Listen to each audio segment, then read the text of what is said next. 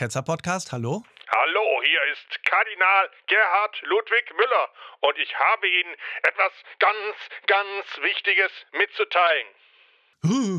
Na dann schießen Sie mal los. Ich glaube, heute würde Jesus nicht dafür verurteilt werden, dass er der Messias ist. Na, bei den vielen Quacksalbern und Messiasen, die hier so rumlaufen, zeigt es sich, wie gut es ist, in einer aufgeklärten, toleranten Gesellschaft zu leben. Er würde in Kanada, den Vereinigten Staaten oder europäischen Ländern ins Gefängnis gehen, Weil er gewaltsam die Kirchen von allem Kommerz, Pomp und Besitz befreien würde, wie er es angeblich im Tempel in Jerusalem gemacht hat? Er würde in Kanada, den Vereinigten Staaten oder europäischen Ländern ins Gefängnis gehen, Weil er die Waffen aller Armeen verschwinden lassen würde und so den Frieden auf Erden erzwingen würde? Er würde ins Gefängnis gehen, Weil er den Reichtum gerecht verteilen würde, um den Hunger in der Welt zu stillen?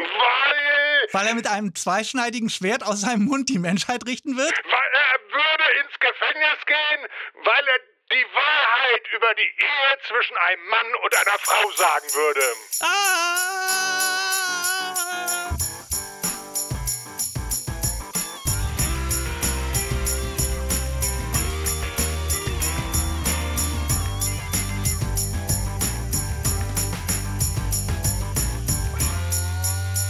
Herzlich willkommen zu Ketzer 2.0, dem Podcast für gottlose Gedanken zum Leben. Mein Name ist Santa Claus und ich begrüße meine tapferen Mitstreiter Ramona und Iskra, unsere beiden Jungfrauen. Hallo ihr zwei. Moin. Hallo. Und die drei Weisen aus dem Morgenland, Viktor, Matthias und Christian. Hallo. Hallo.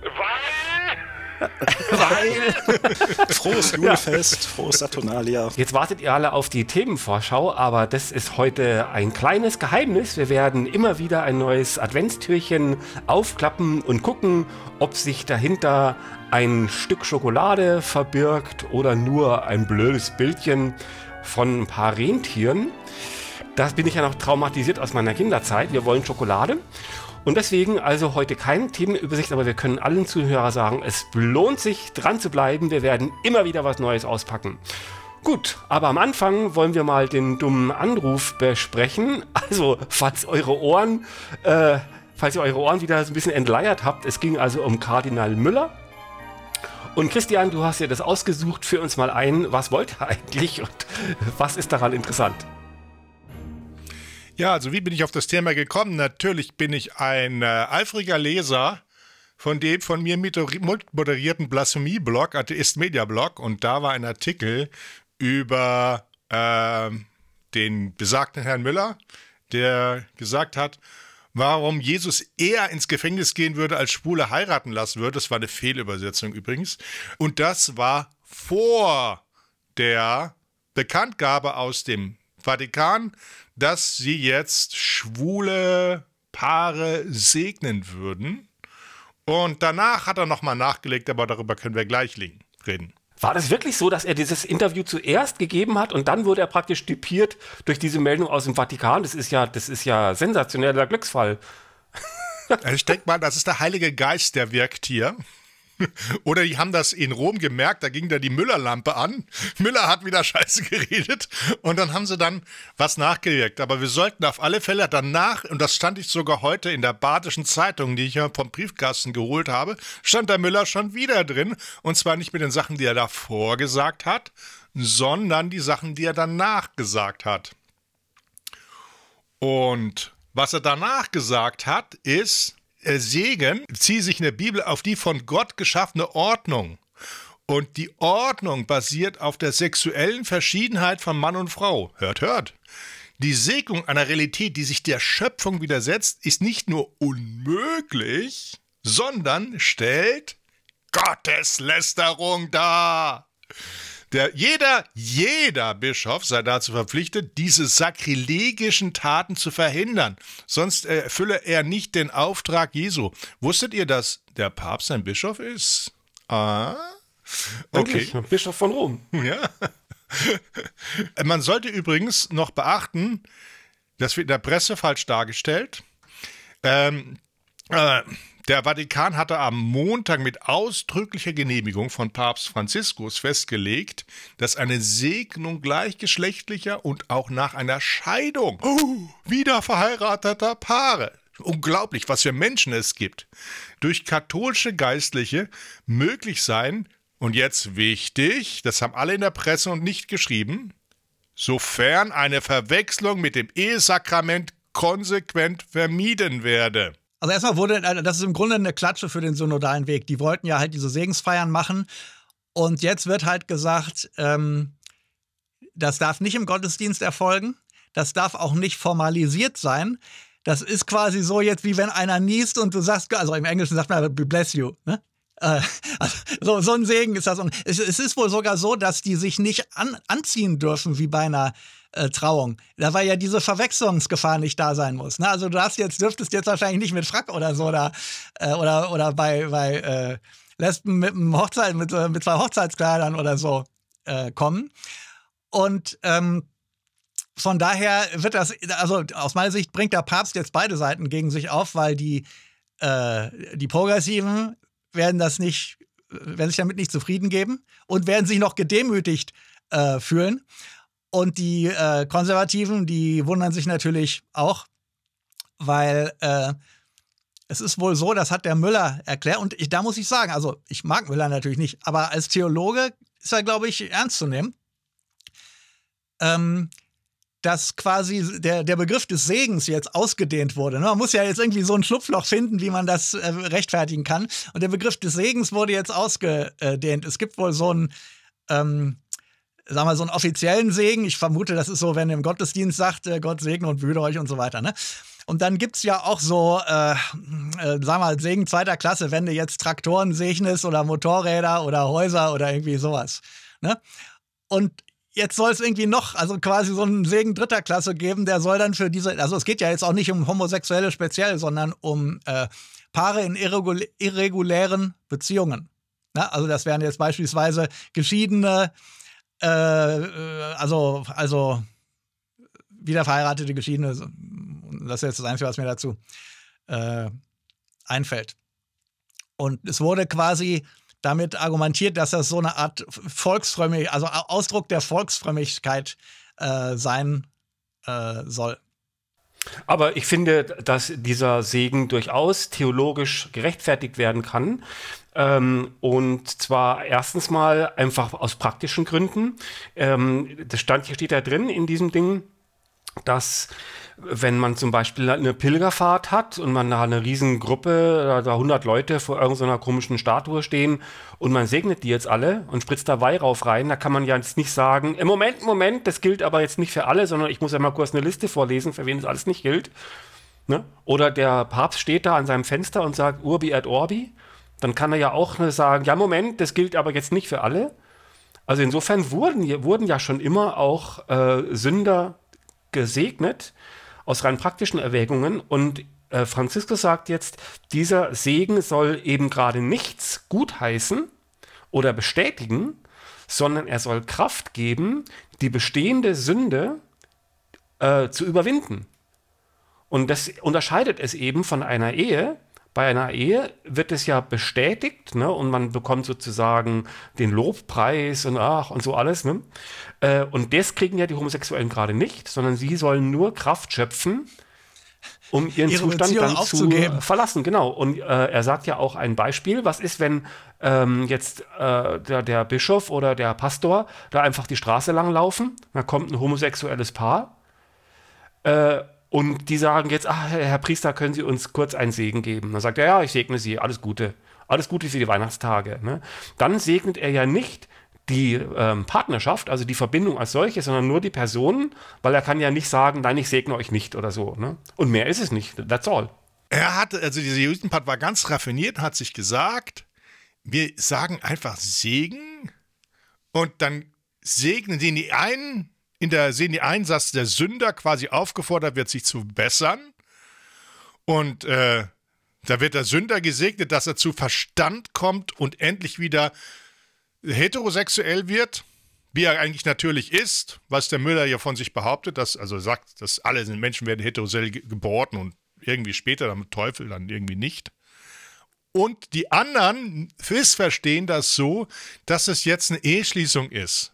Und das war ein raffinierter Plan, den aber noch nicht mal die eigenen Leute verstanden haben und dann gegenfeuern. Und das ist einfach wunderbar. Das ist ein Weihnachtswunder, das ich sehe, was hier passiert.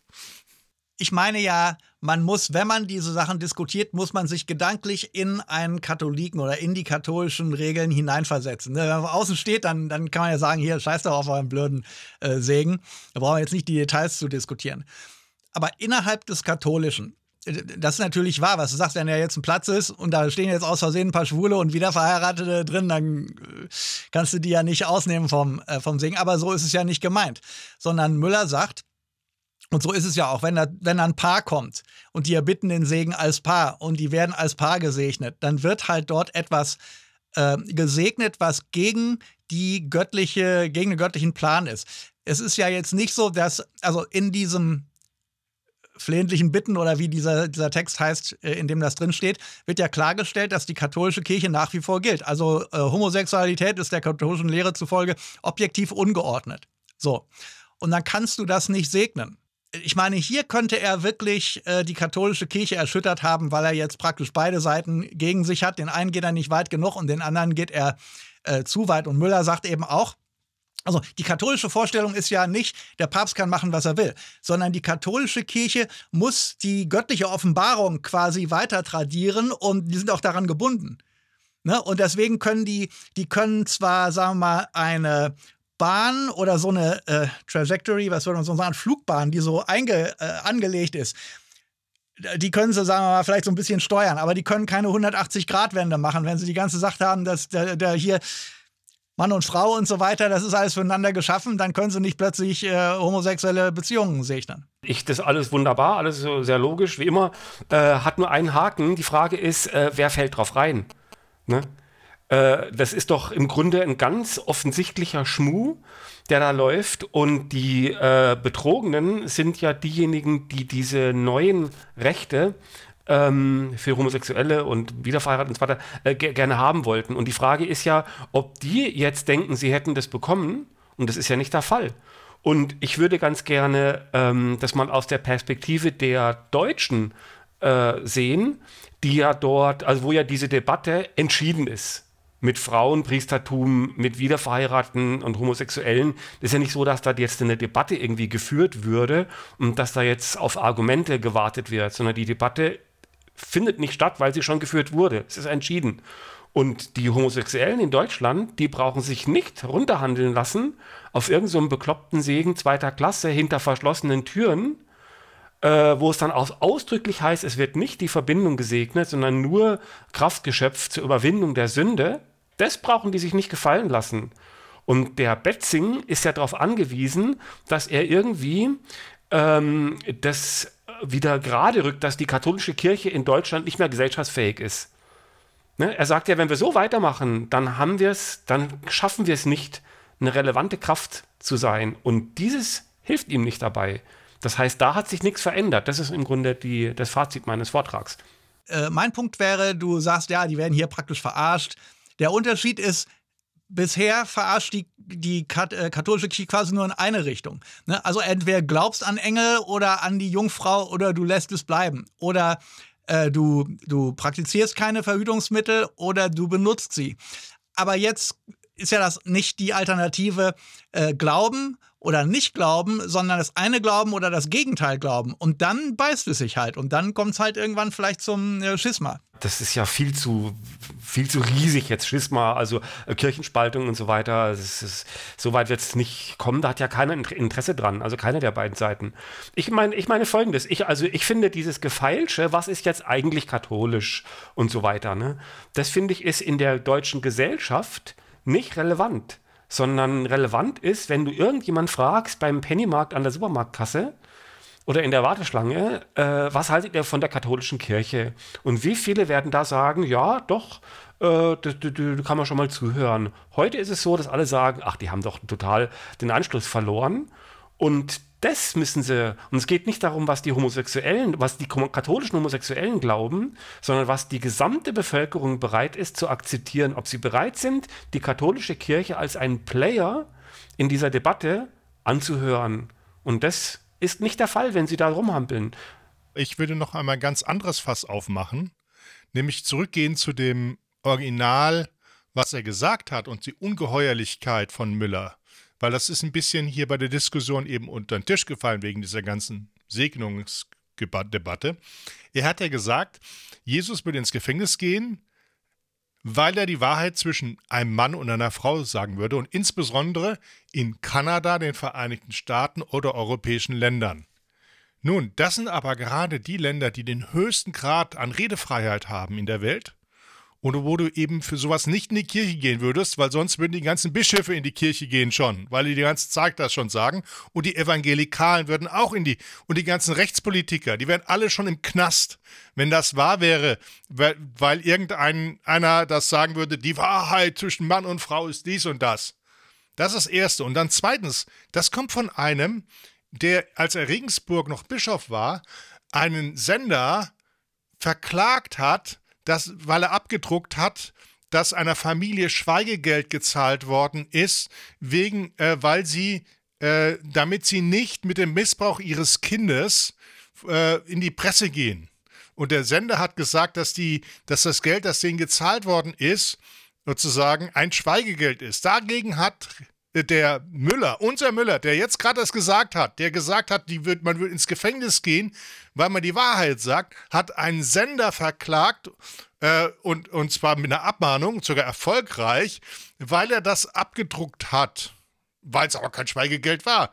Der also Selbstzensur durchwirkt, und zwar wegen dem Skandal, der innerhalb der Kirche passiert ist und der Vertuschung vor allem davon, die er selbst gemacht hat. Und der stellt sich jetzt hin und sagt, oh, der arme Jesus geht ins Gefängnis, weil er mal was sagt, hier, ne? Und nicht, weil er der Gottes Sohn ist oder sonst irgendwas macht. Das ist eigentlich der große Hammer und der Mangel an Selbstreflexion, den der Müller da an den Tag legt. Und das wollte ich nochmal hier so offenbaren, was das hier für eine gequirltes Exkrementenmenge ist, die wir hier serviert kriegen. Der Müller hält ja Theologie für eine Wissenschaft. Wir wissen ja, das ist keine. Aber wenn du das jetzt als Wissenschaft betrachtest, das hat er auch mal in irgendeinem Interview über den synodalen Weg gesagt, so ja, nee, das ist hier, Theologie kann man nicht irgendwie per Abstimmung machen oder so, sondern das sind irgendwie Fakten und so eine. So ein bisschen kann ich das ja nachvollziehen. Also wenn ich mir jetzt vorstelle, irgendwie ich als Mathematiker würde jetzt auf eine Konferenz, wo jetzt irgendwelche Nicht-Mathematiker darüber abstimmen, was jetzt für Theoreme anerkannt werden und was nicht, da hätte ich, glaube ich, auch ein Problem mit. Nur in der Theologie, das ist ja Esoterik. Ja? Also das ist ja, da diskutiert man ja darum, um so das Äquivalent von, wie rum drehen sich jetzt die Chakren. Ja, also da reden wir denn nicht von Fakten, von irgendwas Nachweisbarem, sondern von, wer hat irgendwie den schönsten Satz. Ne? Müller ist aber nun mal Theologe. Und genauso wie, sagen wir mal, wir möglicherweise auf Leute herabblicken, die einfach zu blöd sind, entweder, also sag mal, die ist ja nicht deren Schuld, sag mal, wenn sie bestimmte Sachen nicht verstehen. Ne? Aber wenn sie so sich selbst verarschen, wenn sie es eigentlich besser wissen müssten, ne? Jörn, Thema Papstbetrug, ne? Da kann man dann einfach auch, da ist man drüber erhaben. Ne, da braucht man sich nicht zu kümmern, was solche Idioten sagen. Und ich glaube, Franziskus ist so ein Idiot. Und dann kann Müller sagen, ja hier, ich weiß halt, was richtig ist.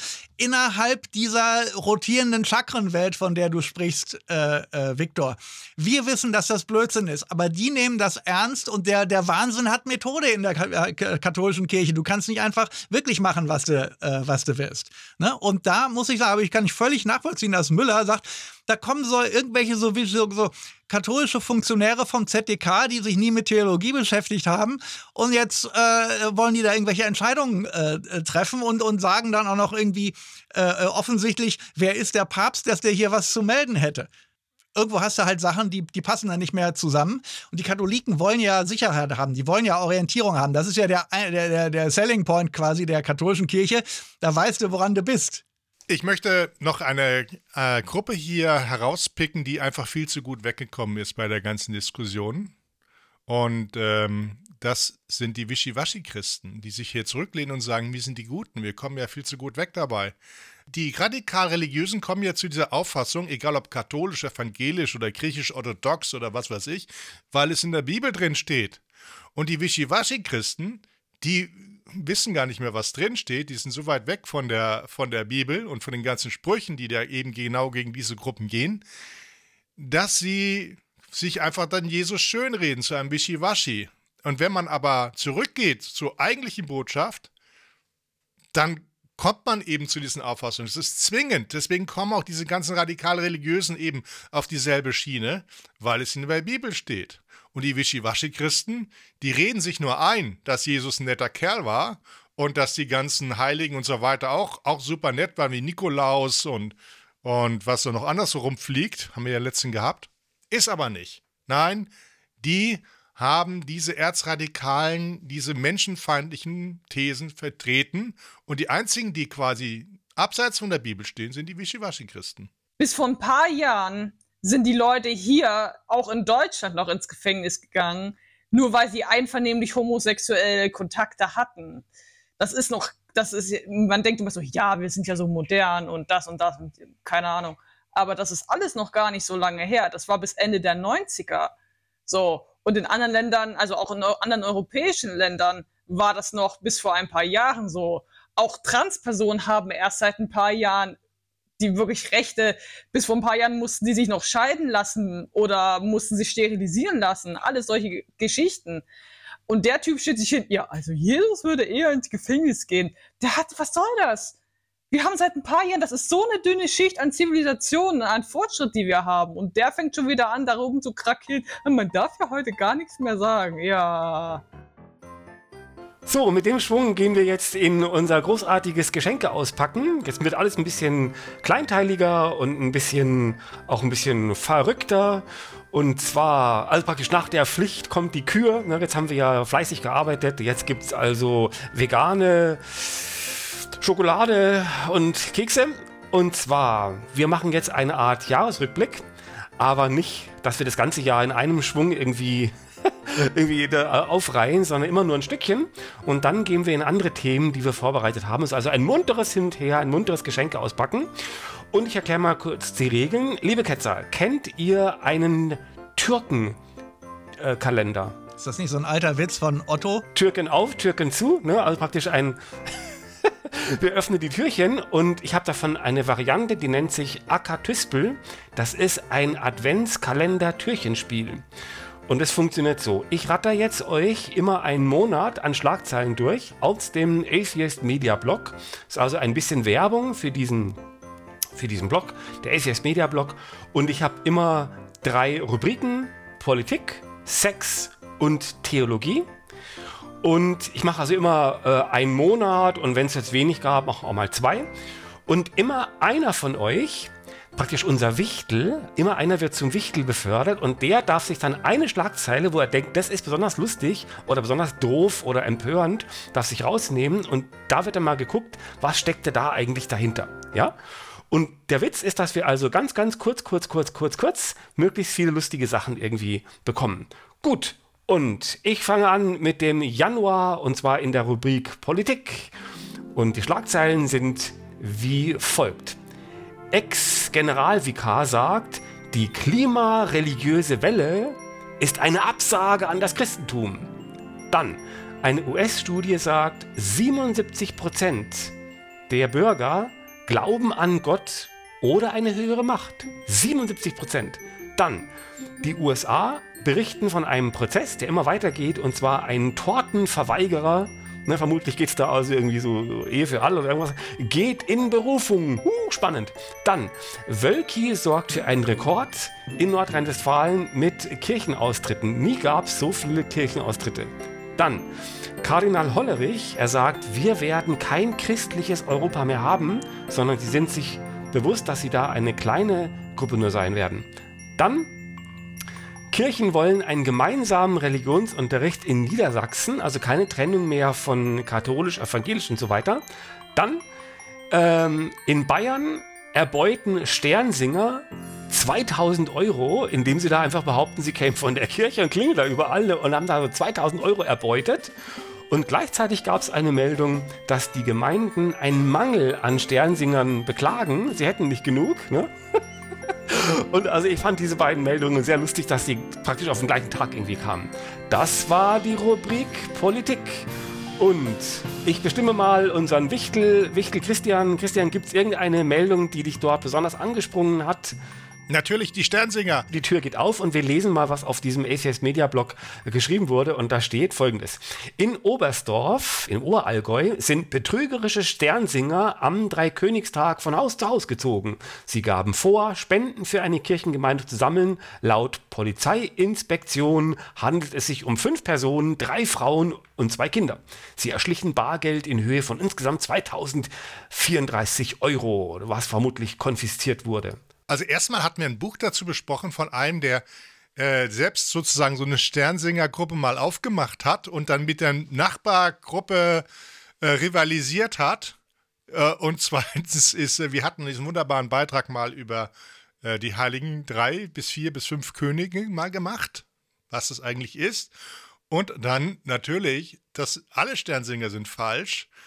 Überhaupt die Vorstellung, dass die Kirche Kinder in Kostüme steckt und damit dann Blackfacing macht und dann von Tür zu Tür geht, damit die reiche Kirche noch ein bisschen mehr Geld kriegt und die Kinder kriegen gar nichts ab davon. Das ist so ein krankes Ritual, das finde ich einfach christlich. Und ich komme gleich zum nächsten Abschnitt. Und zwar, ich sage erstmal, wer der Wichtel ist. Und zwar diesmal ist es Wichtel Iska. Iska, du darfst sagen, welches Türchen wir aufmachen. Schlagzeile 1. Papst sagt, Homosexualität ist kein Verbrechen, aber eine Sünde. Nächstes. Die englische Kirche beschließt, es gibt keine homosexuelle kirchliche Trauung in England. Dann. Kardinal George Pell, der besonders queerfeindlich war, ist gestorben. Ja. Dann eine Weihnachtspredigt in Sachsen sorgt für Aufregung. Und zwar ein Pastor nennt Homosexualität unnatürlich und schädlich. Ja, das war die Rubrik Sex. Iska, unser Wichtel, welche Meldung, welches Türchen machen wir auf?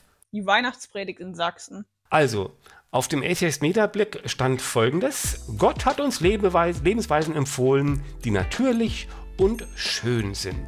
Ja, jetzt kannst du es kommentieren. Die 2 Sachen finde ich unglaublich witzig. Erstens, dass die Leute so tun, oh nein, er hat das ausgesprochen, was im katholischen Katechismus steht. Das ist ja ungeheuerlich. Und zweitens, ich finde es unglaublich lustig, dass tatsächlich, da sieht man wirklich, wie weit die Kirche hinterherhinkt. Gehen wir gleich in die nächste Rubrik. Jetzt hatten wir also Politik und Gesellschaft, wir hatten Sex, jetzt kommen wir also Theologie und ich nenne den nächsten Wichtel und es ist Matthias. Matthias, du darfst gleich sagen, welches Türchen wir aufmachen.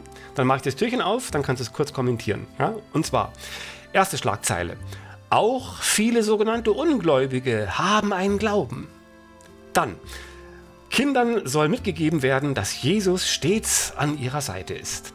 Dann, ein indisches Gericht sagt, Kuhmist schützt vor radioaktiver Strahlung. Da hatten wir sogar, glaube ich, einen dummen Anruf draus gemacht. Dann, eine Theologin fragt, wann kommt Jesus Christus eigentlich wieder? Fragezeichen. Dann, katholische Astronomin sagt, Gott schuf das Universum. Wir fragen uns, was ist eine katholische Astronomin? Ne? Man weiß nicht. Dann, Meditation und Theologie haben eine Gemeinsamkeit, nämlich es gibt einen positiven Effekt auf die Darmgesundheit. Dann, jeder Dritte, das heißt es, hat schon eine Gebetserhörung erlebt. Dann, der Vatikan veröffentlicht das Testament von Benedikt dem 14. Das waren die Schlagzeilen in der Rubrik Theologie für den Januar. Unser Wichtel Matthias Krause darf ein Türchen öffnen. Welches ist es? Ich nehme, die Ungläubigen haben einen Glauben. Das ist alles so, alles andere ist so krass. Pass mal auf, dann lese ich mal vor, was da steht aus dem ACS Media Blog. Und zwar, auch viele sogenannte Ungläubige haben einen Glauben. Davon ist der Pastor der größten Gemeinde im Bund evangelisch-freikirchlicher Gemeinden, Michael Bendorf, überzeugt. Er ist in der Friedenskirche tätig, zu der über 1300 Mitglieder gehören. Das war ein Artikel von IDEA. Ich glaube, das ist ein Glaube, den er selber hat, dass die Ungläubigen einen Glauben haben. Gut, also das war unser erstes kleines Adventstürchenspiel für den Januar und wir verlassen es auch sofort wieder und gehen in ein anderes Thema. Und zwar Matthias und ich, ja, wir hatten eine lustige Idee. Und zwar, wir wollten diese bekloppten Weihnachtsartikel, die immer pünktlich zur Weihnachtszeit rauskommen, da wollten wir uns drauf stürzen. Und es gibt ja so die üblichen Verdächtigen, in der Zeit kommt immer irgendwas, im Spiegel ist meistens irgendwie eine große Titelstory und so weiter. Und diesmal haben sie uns ein bisschen verarscht. Ne? Da war es gar nicht so viel zu finden, aber wir haben doch ein paar Sachen für euch rausgefischt. Und da haben wir also auch jetzt ein paar und werden aber immer nur mal eins euch präsentieren und dann den Rest später, damit es immer lustig bleibt. Ja, und Matthias, ich übergebe mal an dich. Welches lustige, bekloppte Weihnachtsartikelchen hast du dir rausgesucht? Ich glaube, die Schlagzeile war, Politiker fordert die Abschaffung der Kirchensteuer und dann der große Twist war, es war ein CSU-Politiker, der, ich glaube, die großartige Mutter Kirche wieder da irgendwie zum Besseren führen will. Quasi der Philipp Amthor der CSU sieht aber etwas normaler aus.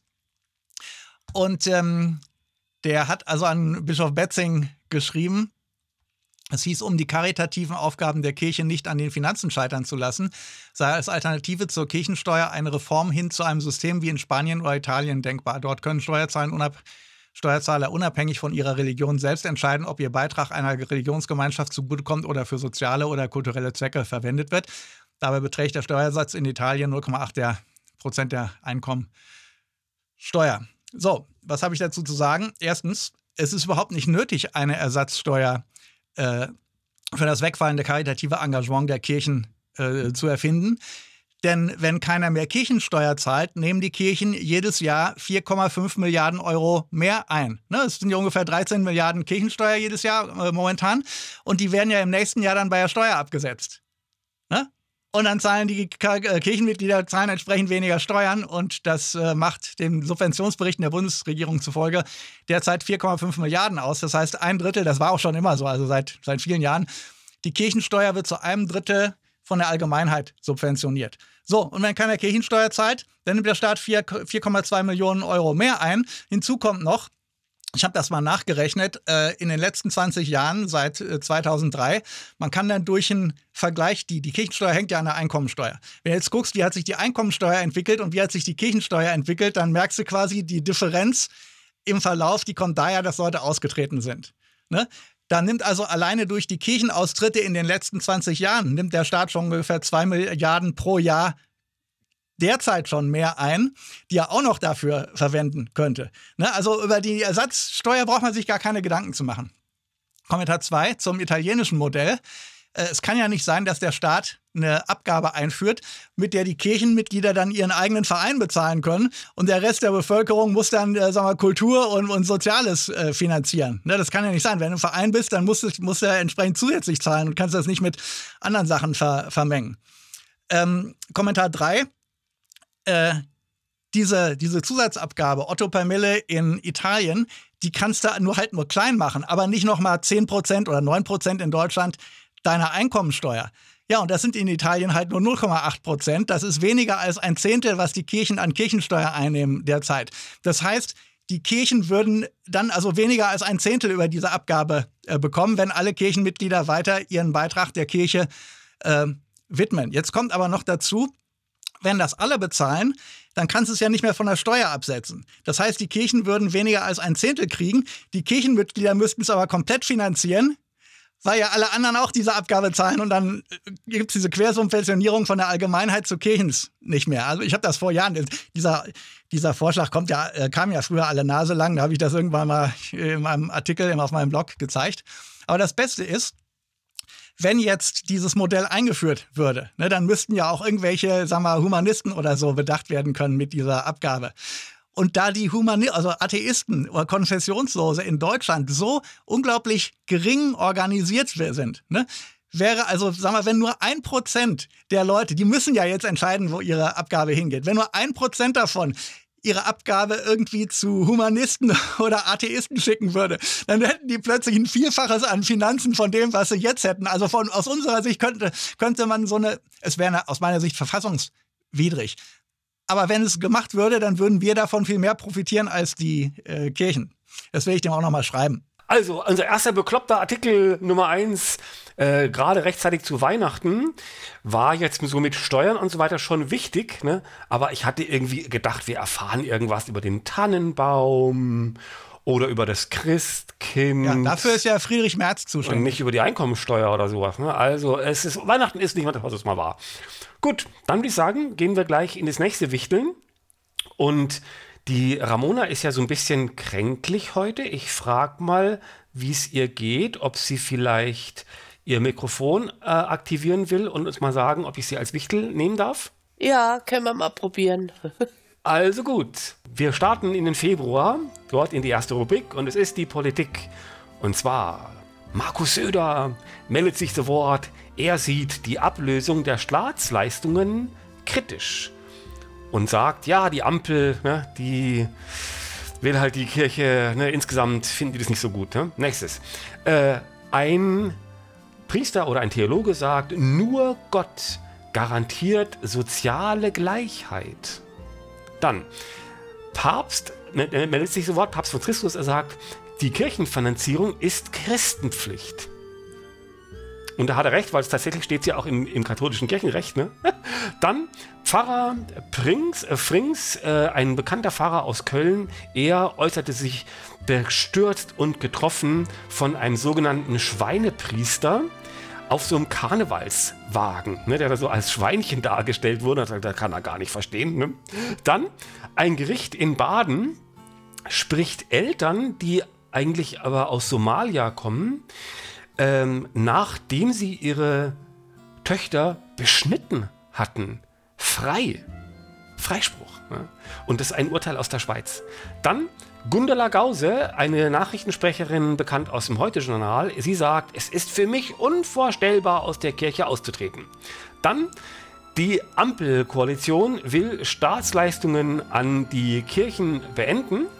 Und in Berlin kommt eine Statistik, und es war so, dass nur noch gut jeder Fünfte ist entweder Protestant oder Katholik. Also 20% sind nur noch Christen und das teilt sich auf als Protestant oder als Katholik. Ramona, du bist unser Wichtel. Welches Türchen wollen wir aufmachen? Die Staatsleistungen. Wir machen das Türchen auf und da steht, Söder sagte, bei den Plänen der Bundesregierung geht es offiziell darum, das Verhältnis zwischen Staat und Kirche, jetzt Zitat, komplett zu lösen. Zitat Ende. Und dahinter stecke aber der Gedanke, die Kirche in ihrer Grundverfasstheit und in ihrer Stellung im öffentlichen Leben zu treffen. Jetzt wieder Zitat von Söder. Die Ampel ist eine Regierung, die kirchenskeptisch ist, sage ich ganz vorsichtig. Zitat Ende von Söder. Ja, also er meint, es geht in Wahrheit offiziell darum, das Verhältnis zwischen Staat und Kirche komplett zu lösen. Ja, prima, ne? Ist doch gut so. Ja. Ist doch fantastisch, hat er doch recht, ja? Genau das wollen wir, genau das. Aber ist ja irgendwie lustig, ne, dass ein Politiker jetzt sagt, also praktisch durch die Blume, dass er damit also eigentlich wirklich überhaupt nicht einverstanden ist. Ne? Wobei das ja eigentlich so sein sollte, ne, dass Staat und Kirche eben getrennt ist. Naja, gut. Gut, gehen wir zur nächsten Rubrik. Das war die Rubrik Politik. Und jetzt gehen wir in die Rubrik Sex. Und wen nehmen wir da als Wichtel? Der Viktor hat sich weise aus dem Staub gemacht. Ja. Die Iska war schon dran. Dann kommt vielleicht wieder Matthias ran. Also, ich habe ein paar Schlagzeilen. Und zwar, die erste ist, diese Verbrecher vom CSD. Der Latzl-Freispruch. Das heißt, das Urteil wurde aufgehoben und der ganze Prozess muss neu aufgerollt werden. Das ist also der Stand der Dinge jetzt aus dem Februar 2023. Das geht alles wieder von vorne. Dann, in Portugal gibt es einen Bericht zum sexuellen Missbrauch und dort gibt es einen Bericht, der enthält Tausende Missbrauchsopfer, also nicht Dutzende und nicht Hunderte, sondern tatsächlich Tausende. Dann, eine Kommission der katholischen Kirche, die in Deutschland die Missbrauchsopfer entschädigt, hat bislang 40 Millionen Euro für diese Missbrauchsopfer tatsächlich bewilligt und es wurde ausgeschüttet auf mehr als 1800 Entschädigte. Dann, Manfred Lütz meldet sich zu Wort und er sagt, niemand in der Kurie, also aus dem Papst und seinem Umfeld, war so engagiert gegen Missbrauch wie Josef Ratzinger.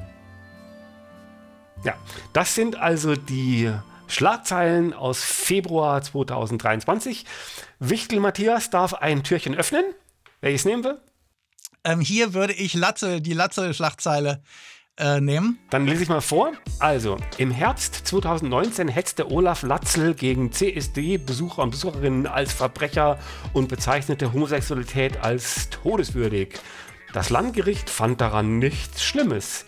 Nicht so schnell, sagt jetzt das Oberlandesgericht. Das ist eine Meldung von queer.de und ich habe sie aber hier aus dem Atheist Media Blog entnommen. Also alles geht wieder von vorne.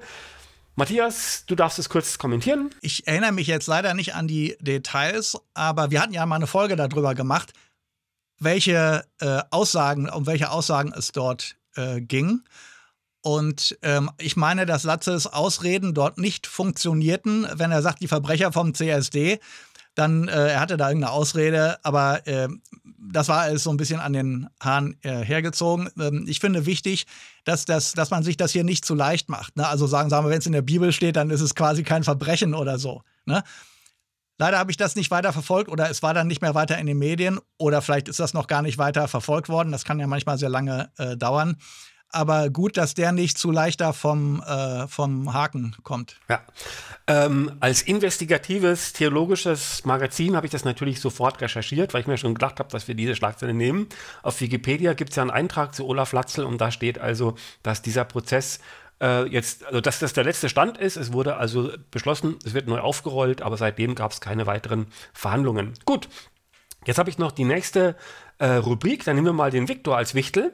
Viktor, du darfst ein Türchen öffnen und zwar, ich habe leider nur 2 Schlagzeilen zum Thema Theologie und zwar erstens, woher weiß ich, dass Gott mein Gebet hört? Fragezeichen. Und aus Indien kommt eine Schlagzeile und zwar, die Inder sollen am Valentinstag, dem Tag der Liebe, Kühe umarmen. Ja, das sind die beiden theologischen Schlagzeilen. Welche sollen wir öffnen? Nehme ich mal die Kühe. Okay, dann lese ich mal vor. Und zwar im Blasphemie-Blog steht dazu Folgendes. Indiens staatliche Tierschutzbehörde hat an die Bürgerinnen und Bürger appelliert, den Valentinstag dieses Jahr nicht als Feier der Romantik, sondern als, in Anführungszeichen, Cow Hug Day. Also Hack nicht wie Hackfleisch, sondern Englisch Hack, ne? Also umarmen, ne? Also als Kuh-Umarmungstag zu begegnen, um hinduistische Werte zu fördern. Die Kuh gilt im Hinduismus als göttliches Wesen. Originalmeldung vom ORF, entnommen aus dem Atheist Media Blog. Viktor, du darfst es jetzt theologisch kurz beurteilen. Ja, das habe ich jetzt extra genommen, weil ich da zufällig weiß, dass die Heiligkeit der Kühe im Hinduismus möglicherweise darauf zurückgeht, dass Magic Mushrooms aus Kuhdung wachsen. Ja? Und es ist relativ wahrscheinlich, dass daraus das sogenannte Soma-Getränk oder auch Ambrosia genannt hergestellt wurde, was Leute damals einfach dann während den Messen getrunken haben und dann dachten, sie reden jetzt mit Göttern, aber in Wirklichkeit waren die einfach nur auf einem harten Drogentrip. Ja, und dieses Soma ist nämlich vor allen Dingen im Zusammenhang mit Messen für Indra, für den Kampf gegen Vritra. Das ist einer der vielen schönen Chaoskämpfe, von denen ich schon oft genug berichtet habe, zum Beispiel im Wellnessurlaub in der Hölle. Gut, also Viktor, ich habe dich ja so heimlich im Verdacht, ne, dass du hinter diesen Meldungen steckst teilweise, ne? Weil da verbindet sich praktisch so Wahnsinn mit einer Fachkunde, ja, so einem akribischen sich in diese Details hineinwursteln. Matthias, du darfst ein Schlusswort sprechen, aber dann würde ich an dich weitergeben für die nächste großartige, lustige Artikelgeschichte. Ja? Okay? Ja, ich glaube, es geht auch darum, das ist so nationalistisch und die wollen diese westlichen Feiertage wie Valentinstag nicht haben oder zumindest dann Modellen. Ich glaube, meine Frau sagt, die ist ja indischstämmig. Ne? Ich meine, die hätte neulich gesagt, da wären Leute verprügelt worden, weil die Valentinstag begangen haben oder so. Ich meine, das hätte sich auf Indien bezogen. Incredible India, ne? So, liebe Leute, das war also Werbespruch. der Februar. Wir machen gute Fortschritte und weiter geht's mit Schlagzeilen von Matthias. Eben hatten wir die Kirchensteuer. Was hast du jetzt? Dieses Jahr sollen wieder Zehntausende Menschen, also gut, man hätte wahrscheinlich auch schreiben können, Hunderttausende Menschen der Kirche den Rücken gekehrt. Wir hatten ja im letzten Jahr, also 2022, ein Rekordergebnis bei den Kirchenaustritten. Also da siehst du praktisch, es gibt ja diese Webseite kirchenaustritt.de, ne? Da ist immer so eine Grafik und die zischt da also wirklich letztes Jahr, zumindest bei den Katholiken in die Höhe, über 500.000 sind ausgetreten. Und jetzt fiebern wir natürlich alle den neuen Zahlen, also die wird es ja erst ich glaube, im März veröffentlicht die EKD ihre bekloppten Abschätzungen. Die hingen ja mal 2 Jahre hinterher und die katholische Bischofskonferenz wird das irgendwie im Sommer, wird es die offiziellen Zahlen geben. Aber die Zeitungen fragen natürlich immer schon mal rum. Und da kam jetzt neulich eine Meldung, da waren also hier verschiedene Städte, da wurden Rückgänge bei den Kirchenaustritten. Also die haben da halt bei den Standesämtern gefragt. Und die Rückgänge in München, das war das meiste, zwischen 26,6% und 7,3% in Berlin. Und alle anderen, da waren noch 5 andere Städte oder 3 andere Städte haben sie gefragt, die lagen so dazwischen. So, und also wenn die letztes Jahr den Rekord hatten und dieses Jahr wird es weniger. So, dann wissen wir schon mal, das wird wohl kein neuer Rekord werden. Aber die Frage ist natürlich, wird es dann ein neuer 2. Platz? Ja, da habe ich mal nachgeschaut und der 2. Platz war bisher das Jahr vor 2022, also 2021 war. Gut, vielleicht sind da welche nachgeholt worden, Kirchenaustritte, die wegen Corona nicht gemacht werden konnten oder so. Aber wenn man das jetzt ausrechnet, dann stellt man fest, um diesen 2. Platz dieses Jahr zu unterbieten, müssten die Kirchenaustritte um mehr als 28,7% zurückgehen. Das also selbst hier in der Stadt mit dem größten Rückgang München ist das nicht der Fall. Also die sind halt um 26,6% zurückgegangen. Das heißt, wir können uns darauf einrichten, dass es einen neuen 2. Platz gibt bei den Kirchenaustritten. Das ist auch eine schöne Weihnachtsmeldung. Gut, dann würde ich sagen, werde ich jetzt in den nächsten Monat an Schlagzeilen gehen und zwar mit einer kleinen Hinterlist. Dann haben wir nämlich das erste Quartal hinter uns, haben wir ein bisschen Strecke gemacht und weil wir so viele größere Sachen noch haben, dann haben wir das so weggeräumt. Ja? Also, nächster Wichtel in der Rubrik Politik ist der Christian. Und hier kommen die Schlagzeilen vom ANB. Die EU macht Druck. Der Vatikan soll endlich mehr Steuern zahlen. Dann schafft diesen Porno aus unseren Schulen. Und da geht es um Eltern in Utah, wo ja die Mormonen sind. Und die sagen, dieses Buch, diese Bibel ist ja ein reiner Porno und die stellen jetzt einen Antrag darauf, dass die Bibel da aus diesen Schulen entfernt wird. Ne? Dann eine sehr interessante Schlagzeile. Es gibt nämlich jetzt den Ketzer-Podcast seit März auf Facebook. Das macht der Viktor. Deswegen habe ich auch jetzt den Viktor nicht als Wichtel genommen, weil es ja klar war, was er nehmen würde. Aber wir können ihn ja gleich mal interviewen, was daraus geworden ist. Und ein Soziologe sagt, Gesellschaft braucht Religion. Ja, Christian, welches Türchen machen wir auf? Ja, also ich weiß nicht, wo Utah liegt. Dass der Vatikan mehr Steuern zahlen muss, ist also sowieso selbsterklärend. Und den Soziologen, den haben wir hier ziemlich verwurstet. Das heißt, es bleibt nur noch Ketzer-Podcast auf Facebook. Also gut, dann öffne ich mal den Link und da steht Folgendes, übrigens eine Meldung, Christian, die du selber geschrieben hast, glaube ich, ne? Und zwar steht hier Folgendes. Dank Viktor ist der Ketzer-Podcast jetzt auf Facebook. Christian kümmert sich um die StudiVZ-Seite, Iska organisiert die Kettenbriefe, Jörn wartet die i-Webseite, Ramona verbreitet unsere Infos per viraler DNS und Matthias hat einen kleinen Stand auf dem Chinatown Street Market in Singapur. Damit ist alles abgedeckt. Wir kriegen euch, wo ihr auch seid. Also, Christian, du darfst es kommentieren. Es ist alles wahr, kann man schon mal sagen, ne? Klar. Ich meine, wir verbreiten keine Lügen. Ich meine, wir sind ja keine Kirche oder sowas. Ja, ich denke mal, der Erfolg spricht für uns. Ketzer Podcast floriert hier. Wir haben eine stabile Anzahl von Ketzern, die in letzter Zeit sogar leicht zugenommen hat und sind am Zahn der Zeit. Wir sind in der Moderne angekommen. Es ist einfach Klasse. Viktor, gib uns doch mal einen Zwischenstand. Was ist los mit unserem Facebook-Account? Was gibt es dort zu bewundern? Hast du überhaupt noch Zeit für irgendwas anderes? Bist du verstrickt in lauter theologische kleine Schlachten? Theologische Schlachten gibt es da in der Tat. Hauptsächlich habe ich das ja gemacht, weil ich gesagt habe, es gibt so viele kleine Meldungen, die irgendwie zu klein sind, um sie hier in großer Runde zu besprechen. Wo aber ich trotzdem denke, das wäre ganz gut, wenn die Hörer das mitbekommen. Und das mache ich da halt ziemlich viel, dass ich dann irgendwie so kleinere Meldungen da mal verbreite. Mache da aber auch eine Qualitätskontrolle. Wenn ich dann feststelle, die Seite sieht mir jetzt nicht so vertrauenswürdig aus oder so, dann habe ich auch schon mal Sachen wieder runtergenommen, weil ich gesagt habe, nee, sowas verbreiten wir hier nicht, wenn es dann zu abstrus klingt. Und ich denke schon, dass wir da eine gewisse journalistische Qualität haben. Und ich habe da ja angefangen mit der Bibelstelle des Tages. Ne? Also am Anfang hatte ich gedacht,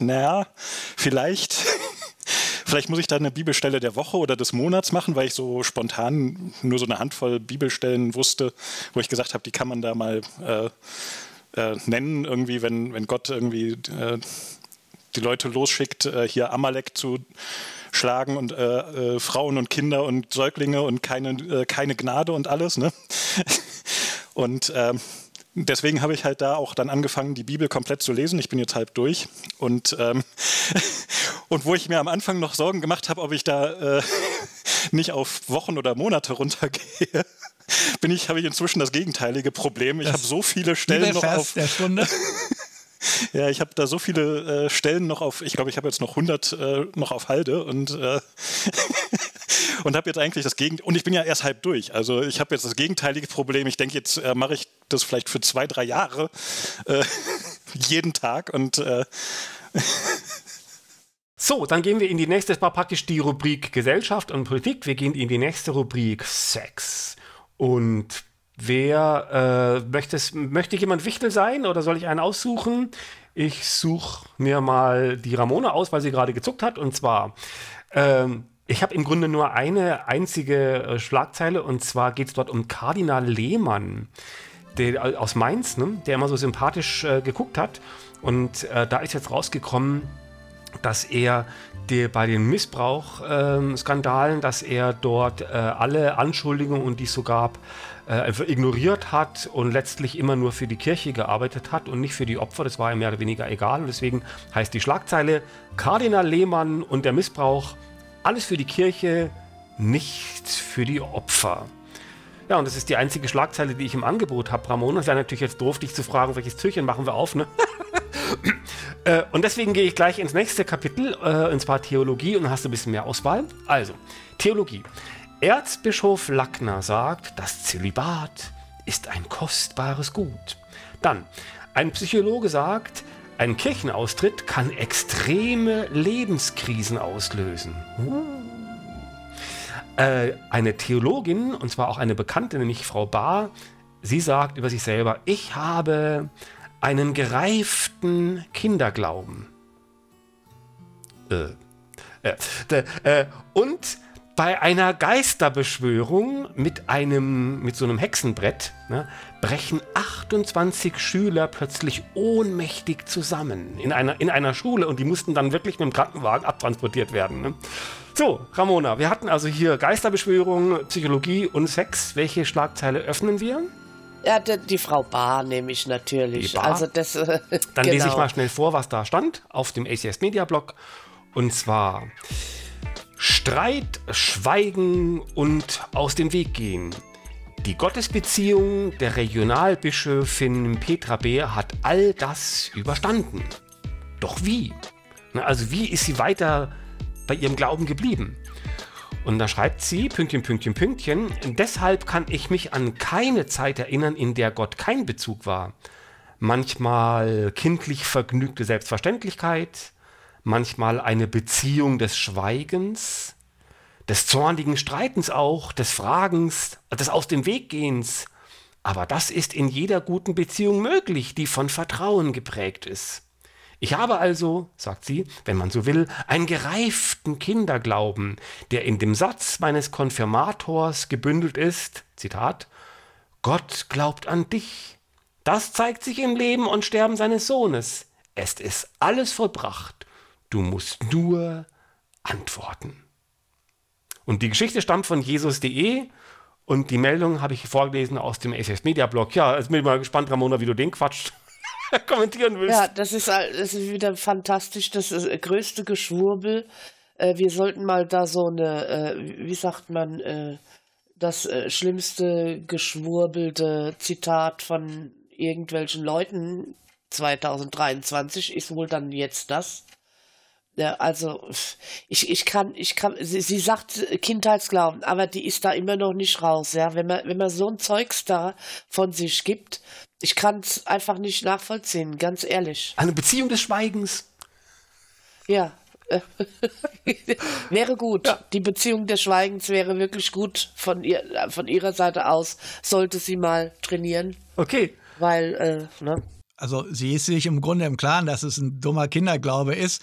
Der Umstand, dass sie, ich weiß nicht, wie alt die sein wird, vielleicht 50 oder so, dass sie älter geworden ist auch nicht gleichzusetzen damit, dass sie gereift ist oder dass ihr Glaube reifer geworden ist. Und abgesehen davon, was ist ein gereifter Kinderglaube, ein Teenagerglaube, also auch nichts, was man heute noch ernst nehmen müsste. Ja. Und es sind ja alles studierte Leute, Theologen und so weiter, ne? Und dann quatschen die da in so einem Blödsinn daher. Also, na gut. So, also das war der März. Das erste Quartal haben wir hinter uns. Und jetzt komme ich zu einem Artikel, den ich ausgefischt habe aus der Zeit. Ich meine, die Zeit ist eine der großen, renommierten Wochenzeitungen. Nicht verpflichtet dem täglichen Klein-Klein, sondern eher so ein bisschen das Größere, das Reflektieren. Und also es ist schon eine der wichtigsten Zeitungen in Deutschland, dummerweise sehr christlich verstrahlt. Und die haben jetzt tatsächlich in ihrer Printausgabe riesengroß so ein Engelbild. Ja, und dann steht da jetzt halt irgendwie ein Artikel über Engel. Und ich habe jetzt mal diesen Artikel ausgewertet, der also sehr, sehr lang ist. Und den habe mal so ein paar Zitate rausgebracht. Und zwar ist dieser Artikel jetzt kein Artikel sozusagen, der wissenschaftlich oder auch theologisch irgendwas behauptet, sondern ist eher so eine Glosse. Also ein Redakteur macht sich so auf den Weg, was man so alles so sagen kann und macht sich aber da nichts zu eigen. Ja, und dieser Artikel, der ist immer so ein bisschen an der oberflächlichen Seite, also nichts wird ernst genommen. Es wird aber auch nichts lächerlich gemacht. Es wird nichts verworfen, aber es wird auch nichts bestätigt. Ja, und es ist halt also eine furchtbar lange Faselei. Und ihr habt das große Glück, dass ich das jetzt mal ein bisschen kürze. Also, die Einleitung des Artikels lautet wie folgt. Immer weniger Deutsche glauben an Gott, aber immer mehr an Engel. Über die Karriere eines Wesens, das da ist, wenn man es braucht. Ja, das ist praktisch sozusagen die Unterschlagzeile. Ja? Die Karriere eines Wesens, das immer da ist, wenn man es braucht. Und man denkt sich, hä, was, wie? Ja, gut. Also wir lesen mal, und zwar ein Zitat habe ich hier. Zitat. In Deutschland, das zeigen Umfragen, glauben 40% der Menschen an die Existenz von Engeln. Es wäre nicht falsch zu behaupten, Engel sind auf dem Weg, so populär zu werden wie Gott. An den glauben 55%, aber es waren schon mal mehr. Während Kirchengemeinden stetig über Mitgliederschwund klagen, ist der Glaube an Engel gestiegen. Auch Leute, die mit Beten und Taufen und Pfarrern nichts anfangen können, haben ein enges Verhältnis zu ihnen. In Ostdeutschland haben die Engel Gott sogar schon überholt. Ende des Zitats von der Zeit. Ich habe noch 2 weitere, aber ich halte hier mal an und würde ganz gerne die Ketzer fragen. Glaubt ihr das? Glaubt ihr das, dass das richtig ist, dass immer mehr Deutschen an Engel glauben? Wir machen mal eine ganz, ganz kurze Runde. Ja, kurze Statements. Fasst euch schön kurz. Michael, du bist der Erste. Matthias, du bist der Erste. Die Vorstellung ist schon ein bisschen komisch. Ne, jetzt sind Engel vielleicht schwammiger von der Vorstellung als jetzt Jesus als Gottes Sohn, der hingerichtet wurde. Aber belegen die das überhaupt? Und ich sehe hier nur, es wird nur behauptet, der Glaube an Engel sei gestiegen. Aber es werden keine Zahlen gegeneinander gestellt. Sag mal, vor 10, 20 Jahren waren es so viel und jetzt sind es mehr. Ne? Also das kommt mir ein bisschen fishy vor. Also Quellen werden keine genannt. das ist einfach auch eine Nein, Plauderei. nicht nur Quellen, aber es wird ja keine Zahl genannt. Wenn es jetzt 40% sind, dann würde man jetzt erwarten, dass das gesagt würde, vor 10 Jahren oder vor 20 Jahren waren es 30% oder irgendwie so. Ne? Aber das ist suspekt. Ja, also ich bin der Meinung, dass da so ein Fünkchen Wahrheit vielleicht schon drin steckt, weil der Engel, also das ist auch irgendwie so was Esoterisches und man hat ja schon vor Jahren bemerkt, die Kirchen, das ist rückgängig alles, aber die Esoterik, die steigt. Es gab ja jetzt vor kurzem im November diese 6. Kirchenmitgliedschaftsuntersuchung. Und die haben die ganze Bevölkerung befragt, so sagen wir, wie kirchlich die sind und religiös.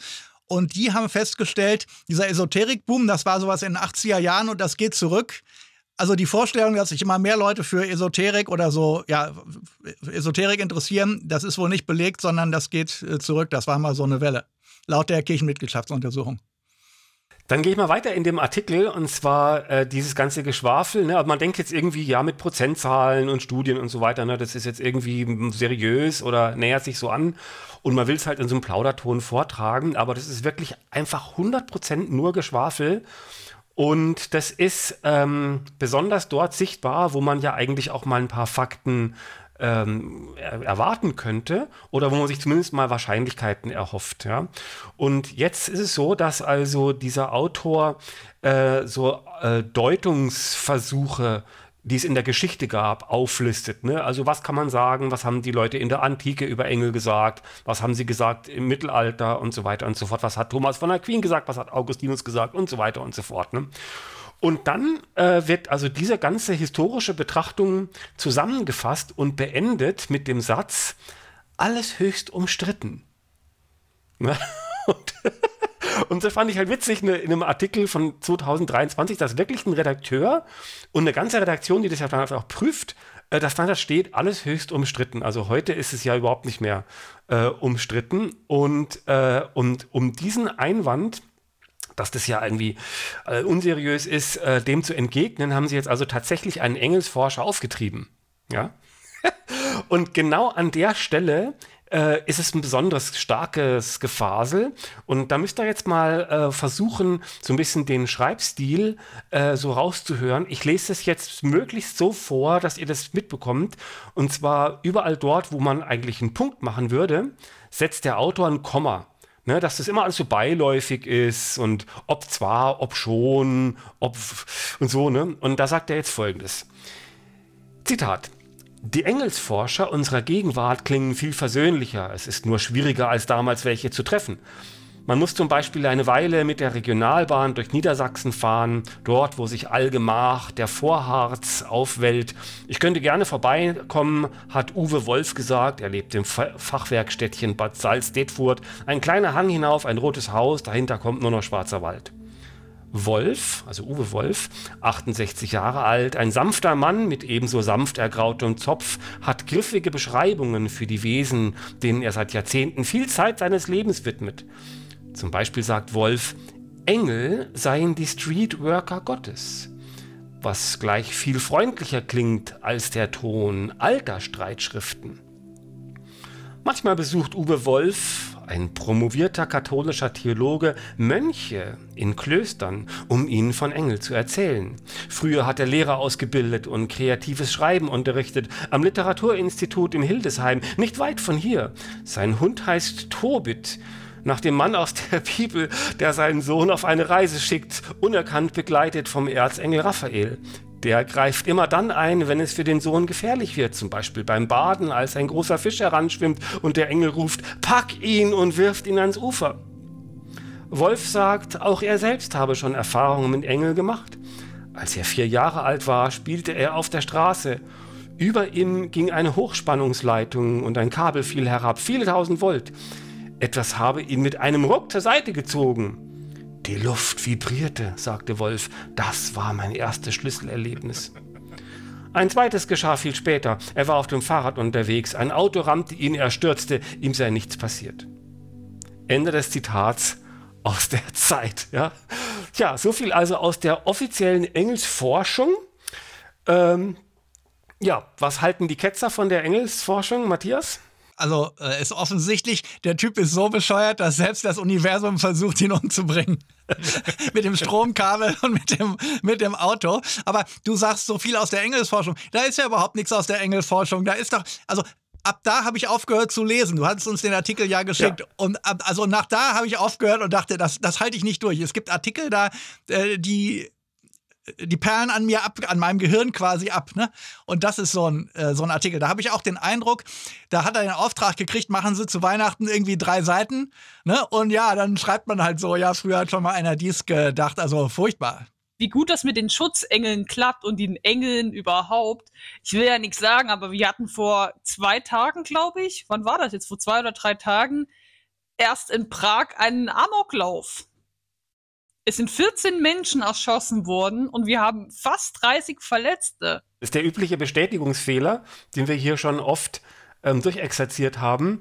Und auch diese Masche, dass halt kleinste Kleinigkeiten, wie zum Beispiel, ich habe meinen Schlüsselbund wiedergefunden und Gott hat mir geholfen, aufgewogen wird gegen den Holocaust oder Amokläufe und so weiter und so fort. Ne? Also für wie wichtig halten sich die Leute, dass sie denken, ja, also mein Engel hat mich gerettet. Ja, ganz toll, weil du bist auch so besonders. Ich gehe mal weiter. In den nächsten Monat unseres kleinen Adventskalenders und dann können wir nachher den nächsten größeren Abschnitt wieder aufmachen. Jetzt sind wir im April. Der Frühling weht uns um die Nase und wir hoffen, dass wir da lustige Schlagzeilen bekommen. Ich gehe in die Rubrik Politik. Texas schreibt jetzt die 10 Gebote in jedem Klassenraum vor.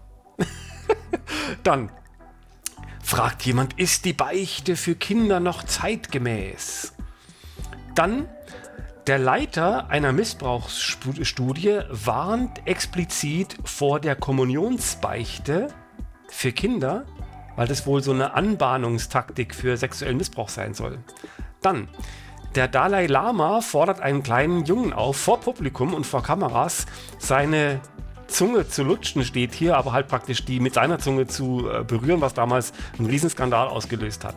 Dann, die Kirchen jammern oder jubeln, ich weiß nicht, jedenfalls haben sie 13 Milliarden Euro an Einnahmen verzeichnet. Dann, Kardinal Schönborn meldet sich, ich glaube, das ist der von Wien. Ne? Er sagt, das Kreuz gehört zu den Ursymbolen der Menschheit. Dann, es gibt das Tanzverbot, das uns allen bekannt ist. Und man kann aber jetzt trotzdem feiern in München, aber mit absolut absurden Auflagen, denen sich die Ketzer beugen müssen. Da gab es einen Artikel drüber. Und dann eine Statistik, jeder 4. glaubt tatsächlich immer noch an den Sühnetod von Jesus am Kreuz. Das waren die Schlagzeilen der Rubrik Politik. Matthias, welches Türchen machen wir auf? Das Tanzverbot, weil ich gerne die absurden Auflagen der Stadt haben möchte. Und ich habe sie auch schon gefunden. Wir überspringen quasi den, wenn es dir recht ist, Jörn, den Artikel. Und die absurden Auflagen sind hier nur 2, soweit ich das sehe in dem Dings. Achtung. Zu Beginn der Veranstaltung muss der Bund für Geistesfreiheit 5 Minuten lang eine Einführung geben. Während der Veranstaltung muss alle 90 Minuten eine Durchsage erfolgen, die auf den besonderen Charakter dieser Veranstaltung hinweist. Und das dürfte daher kommen, dass du ja halt nach wie vor nicht feiern darfst. Aber ich glaube, die präsentieren das als politische Veranstaltung, die sich gegen das Tanzverbot richtet. Und dann ist es halt kein Feiern mehr, sondern es ist eine politische Veranstaltung. Da machst du halt vorher 5 Minuten, sagst du, ja, wir finden das Tanzverbot scheiße. Und dann alle 90 Minuten musst du das wahrscheinlich nochmal durchsagen für alle, die zu spät gekommen sind. Ich nehme an, so erklärt sich das. Aber die Situation ist halt absurd, ne? Mit dem Tanzverbot. Da wurde doch schon mal eine Schachmeisterschaft abgesagt, weil Schach als Sport gilt und das irgendwie über so einen Feiertag genau gehen sollte. Und in den Gottesdiensten müssen sie aber dann auch alle 5 Minuten sagen, nein, wir sind nicht verrückt. Ne? Falls Leute, die dann reingekommen sind, dann denken, was ist denn hier los? Hol mal die Polizei. Ne? Gut, Ramona, du darfst das Schlusswort sprechen zu diesem Punkt, dann gehen wir in die nächste Rubrik. Ja, okay. Ich habe die letzte Zeit auch mit so einem Fall zu tun. Das heißt, sprich, dass man versucht jetzt auf einem anderen Weg auf das Tanzverbot aufmerksam zu machen. Und die Diskotheken spielen da gerne mit, weil sie dürfen ja an dem Tag auch nicht geöffnet haben. Aber, wie Matthias sagt, es ist eine politische Protestbewegung, ja. Dann dürfen die Diskotheken aufhaben und die können da schön tanzen, ne? Und dann wird einfach nur so eine Durchsage gemacht, so alle Stunde. Ja, hier, das ist doch scheiße, dass wir nicht tanzen dürfen und so weiter und so fort. Und genau, und dann geht das weiter. Und dann trinken die und machen ihr. Also ich finde die Idee so klasse, dass wir uns da eigentlich anschließen wollten, also von der GBS. Da ist eigentlich auch für die Kirchen die Situation noch bekloppter, als sie sein müsste. Ne? Wenn die nur tanzen würden, dann würden sie ja einfach nur tanzen. Aber jetzt müssen sie noch 91 Minuten sagen, das Tanzverbot ist scheiße. Genau. So, nächste Rubrik, das war also die Rubrik Politik und Gesellschaft. Und jetzt kommen wir zur Rubrik Sex. Und ich wähle mir einen Wichtel. Und zwar, ich nehme jetzt mal den Christian als Wichtel. Wir gehen nach Kenia. Und zwar Kenias Bischöfe wollen keine Kirchenreform, sondern eine Verfassungsreform, also säkular. Und zwar so, dass sie sich also gegen diese LGBTQ und so weiter Rechte richten. Und zwar begründen sie das mit dem Schutz religiöser Werte. Dann nächstes, das Erzbistum Freiburg gerät in den Fokus. Und zwar gibt es dort diese Missbrauchsstudie, oder entsteht gerade. Und es kommen so erste Sachen raus. Und zwar, es wird gemunkelt, 250 Priester könnten Täter sein. Und es könnte mindestens 600 Betroffene geben. Da gab es also eine ganze Reihe von Schlagzeilen. Und dann die letzte Schlagzeile. Ein Pfarrer verweigert eine Tochter von einem schwulen Paar die Taufe. Also die Tochter, ne, so ein kleines Mädchen, hat dann irgendwie zum Christentum gefunden oder sowas, ne, wollte sich dann taufen lassen. Und der Pfarrer sagt, nö, mit deinen schwulen Eltern bleib mir mal vom Leib. Ne? Gut, das waren die Schlagzeilen aus der Rubrik Sexuelles im April. Christian, welches Türchen machen wir auf? Ich muss natürlich Freiburg nehmen. Das hilft alles nicht. Ich bin ja hier quasi in der Erzbisdiözese. Das geht ja nicht anders. Dann gucke ich mal, was da stand beim AMB. Ihr merkt, dass ich so ein bisschen Werbung mache für den AMB, weil ich das so interessant finde, immer die täglichen Schlagzeilen dort und weil es auch so viel Mühe macht. Und das können wir ruhig mal feiern, einmal im Jahr.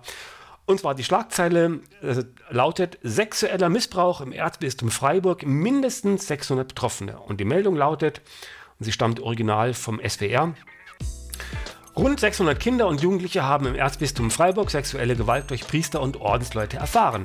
Das teilte die Vorsitzende des Betroffenenbeirats der Erzdiözese Freiburg, Sabine Vollmar, der deutschen Presseagentur mit. Sie geht allerdings von einer hohen Dunkelziffer aus. Ja. Und ich komme ja selber auch aus Freiburg, habe da lange gewohnt. Christian, du kommst aus Waldkirch, auch praktisch die Freiburg, die nächstgrößere Stadt. Ne? Ich bin in Waldkirch, ich komme nicht her. Ja, genau, bist in Waldkirch, genau. Aber ich meine, Freiburg, da fühlen wir uns schon auch irgendwie angesprochen. Also mir geht es jedenfalls so. Ne? Aber du darfst das kommentieren, ich halte einen Schnabel. Ja, also wir hatten ja auch dann auch Veranstaltungen gemacht von der GBS hier zur Veröffentlichung von diesen ganzen Geschichte. Es gibt so viel zu erzählen darum, also dass der Zollitsch da quasi noch das Ganze ein halbes Jahr aufgehalten hat und vorher noch auf seiner Webseite unter Musikbegleitung eine These gemacht hat. Aber was neu war und was mich auch wirklich schockiert hat, war, dass da dieser Oskar Seyer, der Erzbischof in Erzbistum Freiburg, quasi jetzt vom Gedenksockel runtergestoßen werden musste, weil die ganzen Geschichten von damals, der war von 78 bis 2002 Erzbischof in Erzbistum Freiburg, das hat er alles vertuscht und organisiert und die haben alle dicht gehalten hier und es gab so viele Opfer und alles und in St. Peter haben sie den quasi zum Dorfheiligen gemacht und die ganze Kirche nach ihm gewidmet und dann Denkmal hingemacht und sonst was. Und da denkst du, okay, jetzt haben es alle kapiert, jetzt kommt's und dann hat mich vor 5 Tagen, kam dann in der Badischen Zeitung, stand da, der Bundespräsident Steinmeier feiert Weihnachtskonzert in St. Peter. Da heißt die Weihnachtskonzert, kommt unser Bundespräsident nach St. Peter, um Weihnachten mit dem Bundespräsidenten zu feiern. In St. Peter, wo dieser Oskar Seyer, der jetzt quasi überführte und mutmaßliche Chef von diesen ganzen Kinderfickersäcken, wie man ja sagen darf, und er geht dorthin und feiert so in der Gemeinde von Oskar Seyer, als ob nichts passiert gewesen wäre. Und macht auch Weihnachten, ja, ist egal, ne? Ist alles okay. normal, Business as usual. Das hat mich so fertig gemacht, wieder mal. Aber vielleicht bin ich auch übersensibel. Das ist mein Problem. Keine Ahnung. Ja, ich wollte nur schnell hinzufügen, dass wir das ja von unserem Steinmeier gewohnt sind, dass er immer dort auftaucht, wo eigentlich, wo er mal Kante zeigen könnte und könnte sagen, ja, hier, es gibt Dinge, da sind wir eben nicht mal so tolerant.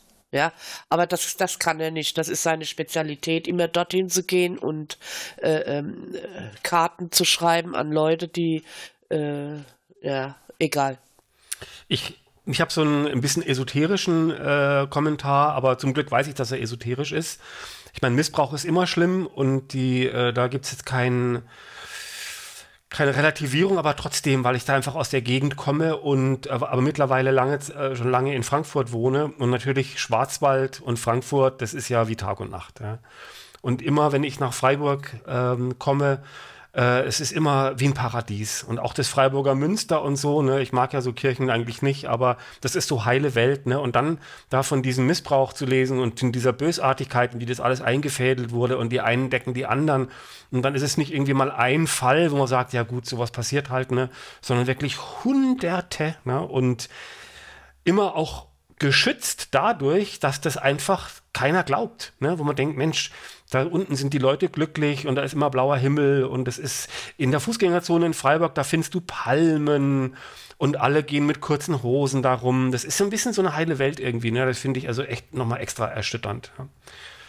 Okay, Schlusswort von Iska, dann ziehen wir das Tempo wieder an und gehen in die letzte Rubrik, Theologie. Ich finde es aber schön, dass man sehen kann, wie dieses ganze System funktioniert, wenn sogar so hohe Politiker in der aller Öffentlichkeit, nach allen, selbst wenn das alles nach draußen kommt, sich dann so verhalten. Dann weiß man, wie das früher gang und gäbe war, wenn sogar die Leute dann wirklich gesagt hat, nein, also wir wissen von gar nichts und Ignoranz ist Macht. Ja, ist bitter. Mensch, ich weiß ja, was noch kommt. Ne? Es gibt so viele Meldungen in dieser Rubrik das ganze Jahr über. Das ist schade, dass eigentlich müsste man es durchziehen und sich da die ganze Zeit wiederholen. Aber natürlich würden wir damit unser Publikum auch ein bisschen langweilen. Und das wollen wir auch nicht. Ne? Also deswegen bitte ich um Verständnis, dass wir dann jetzt die nächsten Monate diesen Punkt dann irgendwann auch mal als abgehakt erklären. Aber nicht, dass wir das dann irgendwie, dass es falsch rüberkommt oder so. Ne? Das ist unangenehm, ja. So, jetzt Theologie. Nächstes Kapitel Theologie. Und Wichtel ist Viktor. Viktor, du bist ja Wichtel für Theologie. Und zwar, ein Sozialethiker meldet sich zu Wort und er sagt, ChatGPT ist als Hilfsmittel für Pfarrer erlaubt. Dann, Bayerns Landesbischof, er sagt, Greta Thunberg sollte man nicht mit Jesus gleichsetzen. Danke für diesen Hinweis. Dann, ein Exorzist gibt Tipps für Eltern mit Teenagern. Vermutlich so im Pubertätsalter oder sowas, ne? Dann, wir blicken wieder nach Indien. Ein indisches Paar köpft sich selbst im Rahmen eines religiösen Rituals. Dann gibt es etwa ein Eucharistiewunder in Connecticut. Die ausgeteilten Hostien wurden nicht weniger. Dann, Terra X meldet sich zu Wort mit Harald Lesch und fragt, gibt es Gott? Und wir haben dazu eine sehr tolle Ketzerfolge gemacht, auf die ich sehr stolz bin. Und das war also ein Highlight, deswegen muss es in diese Rückbetrachtung rein. Dann, der Vatikan richtet eine neue Beobachtungsstelle ein, aber nicht für sexuellen Missbrauch, sondern für Marienerscheinungen. Dann, Bischof Bertram Meyer sagt uns, also ohne Ostern wäre Weihnachten nur ein Märchen. Dann, auferstanden von den Toten. Da geht es also auch wieder um Ostern. Ne? Wie glaubwürdig ist das? Fragezeichen. Und ebenfalls eine sehr interessante Frage, ist Jesus wirklich gekreuzigt worden? Ja, das waren die Schlagzeilen aus dem Bereich Theologie von April. Wichtel, Viktor, welches Türchen machen wir auf? Wir müssen Terra X nehmen. Das geht nicht anders. Die Frage lässt Philosophen verzweifeln. Hat Kriege entfesselt und kann uns tief erschüttern. Gibt es Gott? Harald Lesch findet in der Wissenschaft verblüffende Antworten. Dieser Text stammt vom ZDF. Harald Lesch findet in der Wissenschaft verblüffende Antworten. Ja gut, also Viktor, du hast dich in die Scheiße reingeritten. Jetzt kannst du mal sehen, wie du das kommentierst. Ich hätte ja den geköpften Inder genommen. Da gibt es jetzt... So ist es immer, wenn die Leute die Geschenke das ist ja viel aussuchen. zu wenig, um sich da dran abzuarbeiten. Nee. Gut. Ja, also was der da als Wissenschaft bezeichnet, das haben wir ja ausgiebig diskutiert, dass das alles hanebüchenes Zeug ist, also irgendwelche an den Haaren herbeigezogene Experimente, die nicht funktionieren und irgendwelche Schlussfolgerungen gezogen wurden, also was weiß ich, irgendwie, weil Ameisen irgendwie so einen Überlebensinstinkt haben, muss es Gott geben oder so. Also Was? ja, also absurder ging's ja gar nicht. Mein bester Teil von dem ganzen Schmuh, was er gemacht hat, was wir diskutiert haben, ist immer noch, dass als er gefragt hat, wurde, wie er sich Gott vorstellt, er gesagt hat, er stellte sich vor in Korthosen und mit einer Aktentasche. Und dann ist er dann irgendwie vom Set weggegangen. Das soll wahrscheinlich besonders theatralisch ausgesehen haben. Und offensichtlich hat er quasi nur ein Spiegelbild von sich da. Das ist so, mit diesem letzten Zitat hat er sein ganzes Konstrukt, was er so immer verteilt, hat er sich so dekonstruiert, dass man dazu eigentlich gar nichts mehr sagen muss. Und ich bin stolz auf uns Ketzer, dass wir das richtig gut debunked haben. Das war lustig, das war aber auch fachlich richtig und so. Das ist also wirklich eine ganz, ganz tolle Folge geworden.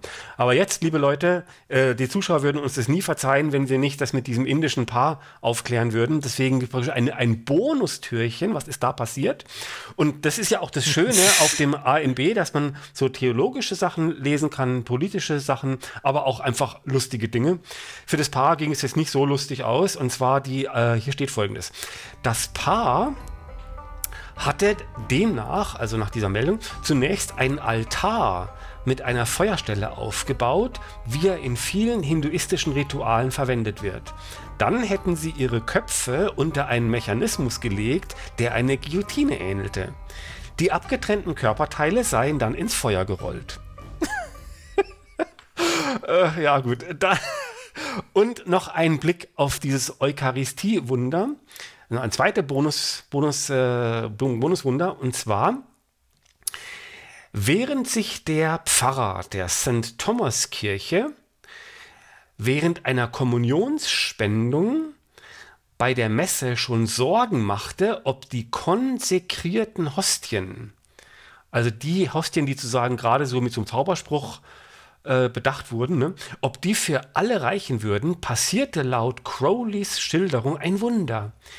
Die Hostien im Ziborium eines Kommunionshelfers wurden im Zuge der Ausstellung immer mehr statt weniger. Am Ende der Messe waren gleich viel oder mehr Hostien als vor der Kommunion übrig. Ja. Der hat 5000 Leute damit ernährt. Gut, das war also die Rubrik Theologie im April. Wir machen große Fortschritte. Nee, das überzeugt mich. Ich bin jetzt Kochchrist, ja. Also die Geschichte ist wirklich gut. Also, ich kann nicht mehr weitermachen. Also wenn die schon nicht wissen, ob das jetzt gleich viel oder mehr als am Anfang waren, dann frage ich mich, woher die wissen, dass es überhaupt gleich viel oder mehr am Anfang waren, weil sie wussten offenbar eben nicht, wie viel es am Anfang waren. Ach, egal. Naja, Mach's gut, doch nicht alles schlecht dann hier. haben sie jetzt eben ein paar mehr Glasuntersetzer, ist doch auch schön. Vielleicht hat ihm ja ein anderer Messdiener aus seiner Schüssel was abgegeben. Ich finde, es sind sehr gute weihnachtliche Meldungen. Beim einen geht es um Kekse, ne? Ja. Und beim anderen geht es um Basteln zu Weihnachten. Kekse. Ich werde heute übrigens tatsächlich backen. Das ist ein Zeichen. Das ist ein Zeichen. Ich wusste es. So, jetzt bin ich auch überzeugt. Und Köpfe Alles kann man klar. ja auch schmoren. Ne? So. Ich bin Veganerin, also naja, gut. Ja. Irgendwas ist immer. So, dann, also das war praktisch jetzt der April. Und dann gehen wir in die nächste lustige Meldung und da übergebe ich wieder an Apostel Matthias. Der hat wieder was gesammelt. Vor, weiß nicht, 2 Wochen oder so gab es eine Meldung, Weihnachten, das Fest der Optimisten. Und ich habe natürlich die Meldung von einem Herder Verlag, das ist ja so ein kirchlicher Verlag oder christlicher Verlag, katholisch, genommen. Und 2 Punkte waren hier, glaube ich. Das ist jetzt alles vorlesen. Also ich lese mal vor. Es gab Zeiten, da haben sich treue Gottesdienstbesucher noch über Menschen geärgert, die nur zu Weihnachten in der Kirche auftauchen und sich sonst nie in der Gemeinde blicken lassen. Inzwischen hat sich das geändert. Viele Kirchen bleiben auch an Heiligabend weitgehend leer. Also aus meiner Sicht eine neue Information. Ne? Nach einer repräsentativen Studie der Universität der Bundeswehr München werden 70% der Deutschen dieses Jahr nicht in den Weihnachtsgottesdienst gehen. Also 70% gehen nicht. Das sind etwas mehr als letztes Jahr und etwa 10% mehr als noch 2019 im letzten Jahr vor den Corona-Lockdowns. Damit ist es sehr wahrscheinlich, dass sich die Gottesdienstbesuche fürs Erste auf diesem neuen, niedrigen Stand einpendeln. Also, liebe Hörer, also gut, unsere Hörer wird das ja nicht so stark betreffen. Wenn ihr in den Weihnachtsgottesdienst gehen wollt, braucht ihr euch keine Sorgen zu machen, dass er keinen Platz mehr kriegt. So, dann aber der zweite Teil der Meldung. Ein Punkt lässt dann aber aufhorchen. Die Befragten sollten angeben, ob sie eher besorgt oder zuversichtlich in die Zukunft schauen. Eine Neuheit der diesjährigen Befragung. Wer glaubte, dass sich in Politik, Gesellschaft und Umweltschutz langfristig alles zum Guten entwickeln wird, wurde als Optimist eingeteilt. Wer davon ausgeht, dass die Krisen eher noch zunehmen und sich keine Lösungen finden lassen, als Pessimist. Bezogen auf die Gottesdienstfrage ergab sich dabei ein signifikanter Zusammenhang. Optimistische Menschen gehen an Weihnachten messbar öfter in die Kirche als Pessimisten. So, habe ich nachgeguckt, diese Bundeswehr, was die mit diesem Gottesdienstbesuch zu tun hat. Der Urheber der Studie ist Professor für Marketing und künstliche Intelligenz. Und das heißt, der studiert eigentlich, also kein Soziologe oder so. Und ich habe ja schon in meinem BWL-Studium gemerkt, diese Marketing-Leute, die vermarkten sich besonders gerne selber. Ne? Das heißt, ich gehe hier davon aus, der Typ interessiert sich eigentlich gar nicht dafür, der wollte nur eine Schlagzeile zu Weihnachten bringen. Deswegen macht er diese Weihnachtsumfrage. Der hat ja mit dem Thema eigentlich gar nichts zu tun. Jetzt sagen wir wie Detlef Pollack oder so jemand. Oder diese Kirchenmitgliedschaftsuntersuchung, Sozialwissenschaftliches Institut der EKD. So, jetzt aber Kommentar 2. Die Methodik ist hier schon haarsträubend. Anders als in dem Herder-Artikel dargestellt wurde, wird es nämlich in deren eigener Darstellung so beschrieben. Die Befragten wurden gebeten einzuschätzen, wie pessimistisch oder optimistisch sie sich in Bezug auf 10 Kriterien fühlen. Allgemein, Arbeit, Gesundheit, Frieden, Umweltschutz, Zeit für Freizeit, Hobbys, Zusammenleben in der Gesellschaft, technischer Fortschritt, politische Stabilität, Liebe. Daraus haben wir einen Gesamtwert ermittelt und die Stichprobe im Median in 2 Gruppen unterteilt, Pessimisten und Optimisten. So. Und der Fehler, den die gemacht haben, ist, die Hälfte dieser Kriterien betrifft ja die eigene persönliche Situation. Allgemein, Arbeit, Gesundheit, Freizeit und Liebe. Und wenn du jetzt eine Krebsdiagnose hast oder du hast deinen Job verloren oder deine Partnerschaft ist gerade zerrüttet, natürlich wirst du dann weniger optimistisch, also positive Erwartungen an die Zukunft haben, als jemand, bei dem das nicht ist. Das liegt aber dann nicht daran, dass du Pessimist bist, sondern dass deine Situation einfach scheiße ist. Ne? Und von daher ist diese Vorstellung, dass man das so in Optimisten und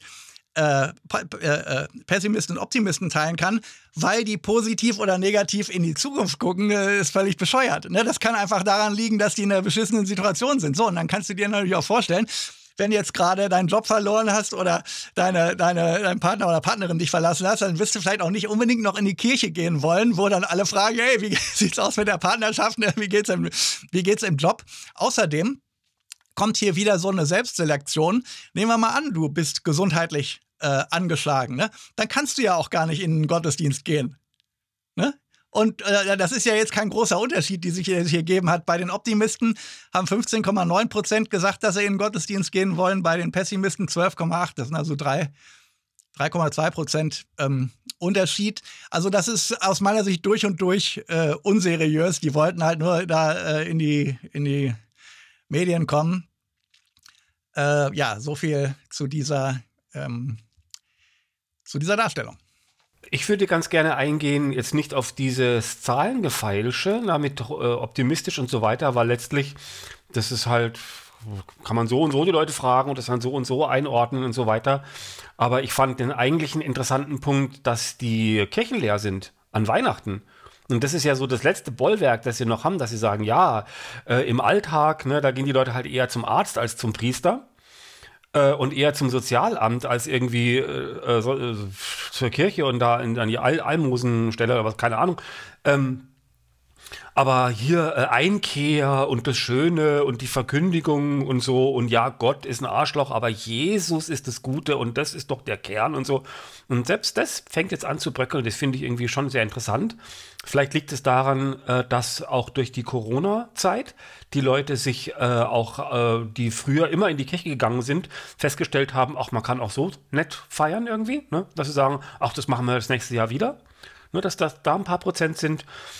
Und dann auch, glaube ich, dass das den Leuten auch schwerfällt, eine Kirche, die so an Ansehen verloren hat, sich dann ausgerechnet an Weihnachten, wo es dann um das Gute geht und das Reine und das Edle, sich dann da ausgerechnet bei diesem Priester dann da in die Bänke zu setzen. Da denkt man sich dann auch, nö, habe ich keine Lust zu. Liebe Kirche, habt ihr das verstanden, was das bedeutet? Selbst an Weihnachten gibt es so viele Menschen, die ihre nervige Familie euch vorziehen. Das bedeutet das. Selbst die nervige Schwiegermutter und die anstrengenden Plagen sind den Leuten in den meisten Fällen lieber als ihr. Sogar der Ketzer-Podcast ist dir lieber. Würde ich mal drüber nachdenken. Ihr könnt ja drüber beten. Nachdenken und beten ist ein gutes Stichworte. Vielleicht hilft es bei unserem nächsten Schwung unseres Jahresrückblicks. Und dann nähern wir uns ja der Jahreshälfte und vielleicht so der Höhepunkt, ne, so zwischen so Richtung Juni, Juli, ne, müssen wir mal den Viktor aktivieren. Der hat nämlich einen Vortrag vorbereitet über, ich sag noch nicht was, ne, aber über, naja, es hat auch was mit Sex zu tun. Ne? Okay. Oder auch nicht. Und zwar die erste Schlagzeile lautet: Jeder Zweite in Deutschland sieht sich dem Christentum zugehörig. Man könnte auch sagen, nur jeder Zweite. Das fand ich immer sehr interessant. Dann, Papst hat eine Schlagzeile gehabt, und zwar, er sagt, Russland und Ukraine müssen miteinander reden. Dann der Chef der nordrhein-westfälischen Staatskanzlei, er sagt, Kirchen sind unverzichtbare Partner des Staats. Ja, wenn es eben nicht anders geht, ne, dann müssen sie halt ran. Dann Cem Özdemir sagt, die Heiligblut-Reliquie ist ein Symbol für Europa. Und da ging es um eine Reiterprozession, die größte Reiterprozession Europas ist, die dazu irgendeiner komischen Reliquie sagt, er meint, das ist ein Symbol für Europa. Dann die Evangelische Kirche Deutschland sagt, Ablösung von Staatsleistungen ja, aber nicht zulasten der Kirche. Dann war wenig lustig oder überhaupt nicht, aber muss auch genannt werden. Und zwar 2 Männer im Iran wurden wegen Blasphemie aufgehängt.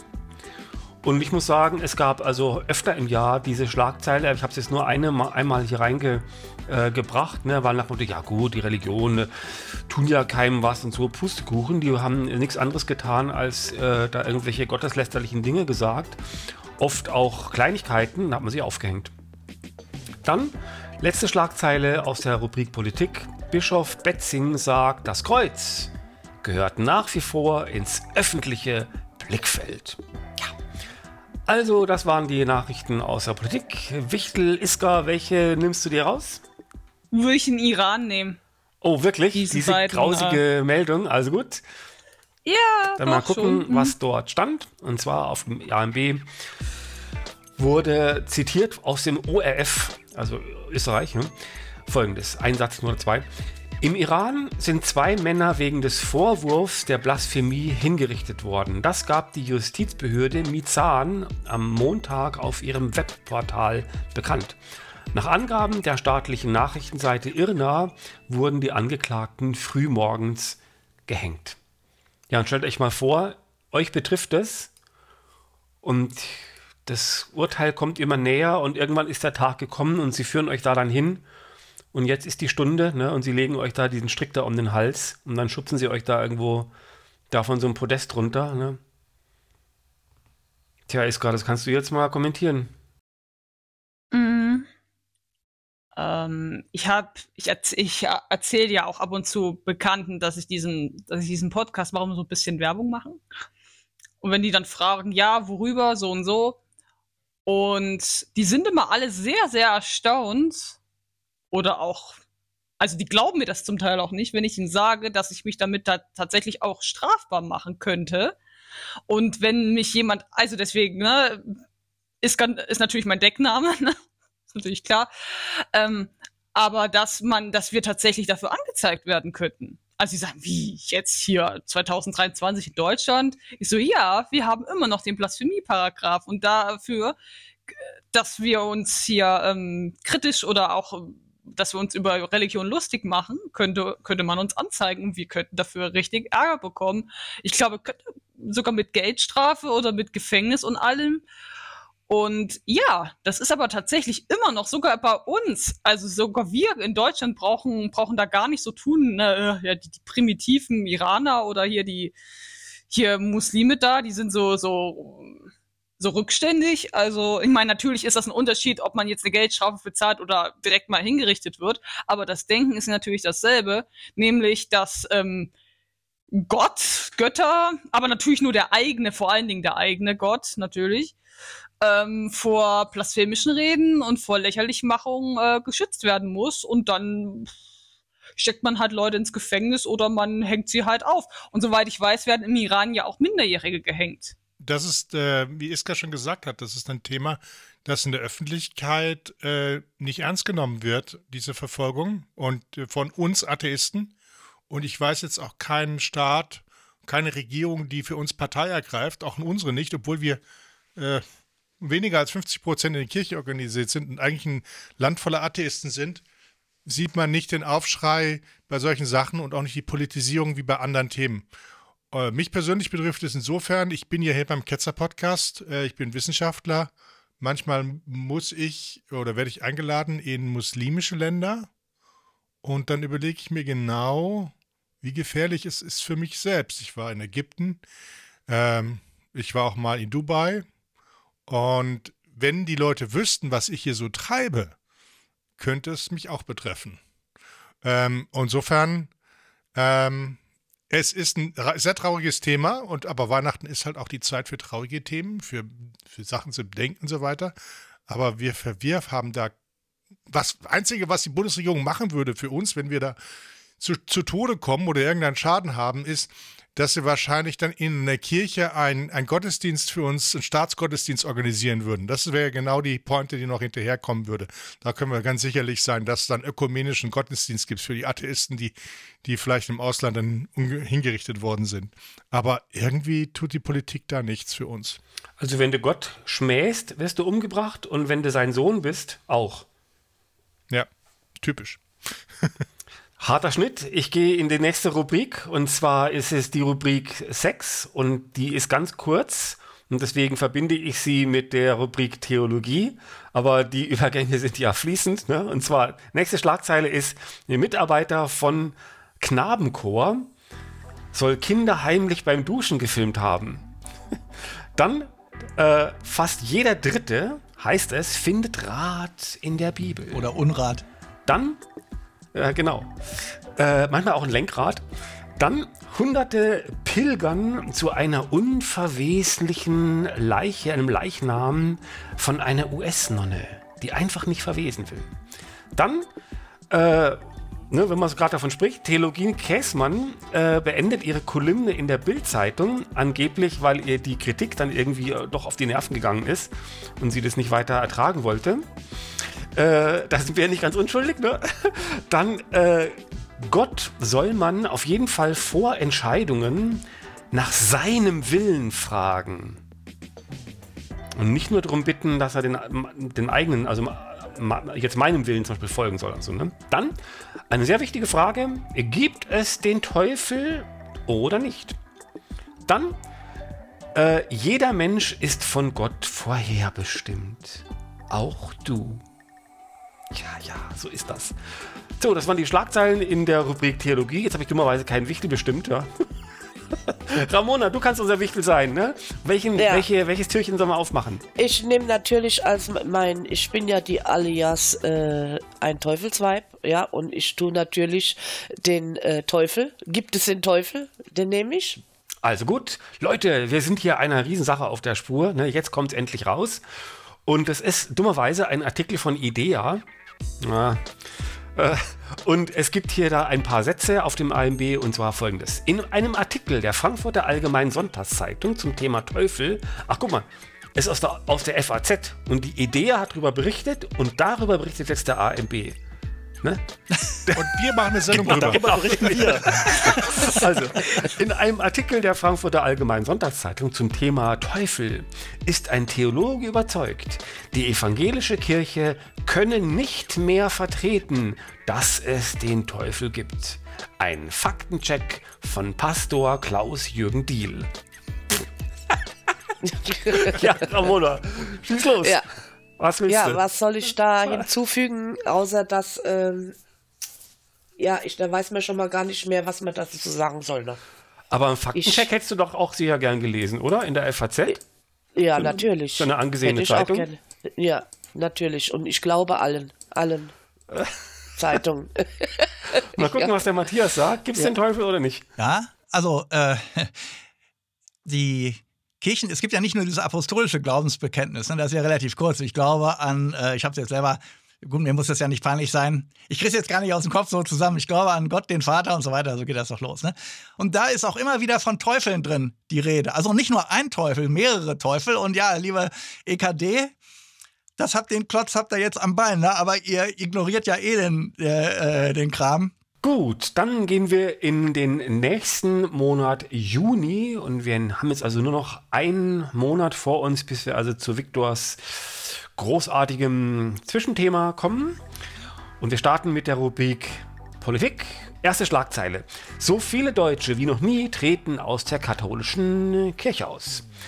Dann, so viele Deutsche wie noch nie traten aus der katholischen Kirche aus. Dann, Organisator ist schwul. Pfarrer sagt Ferienlager ab.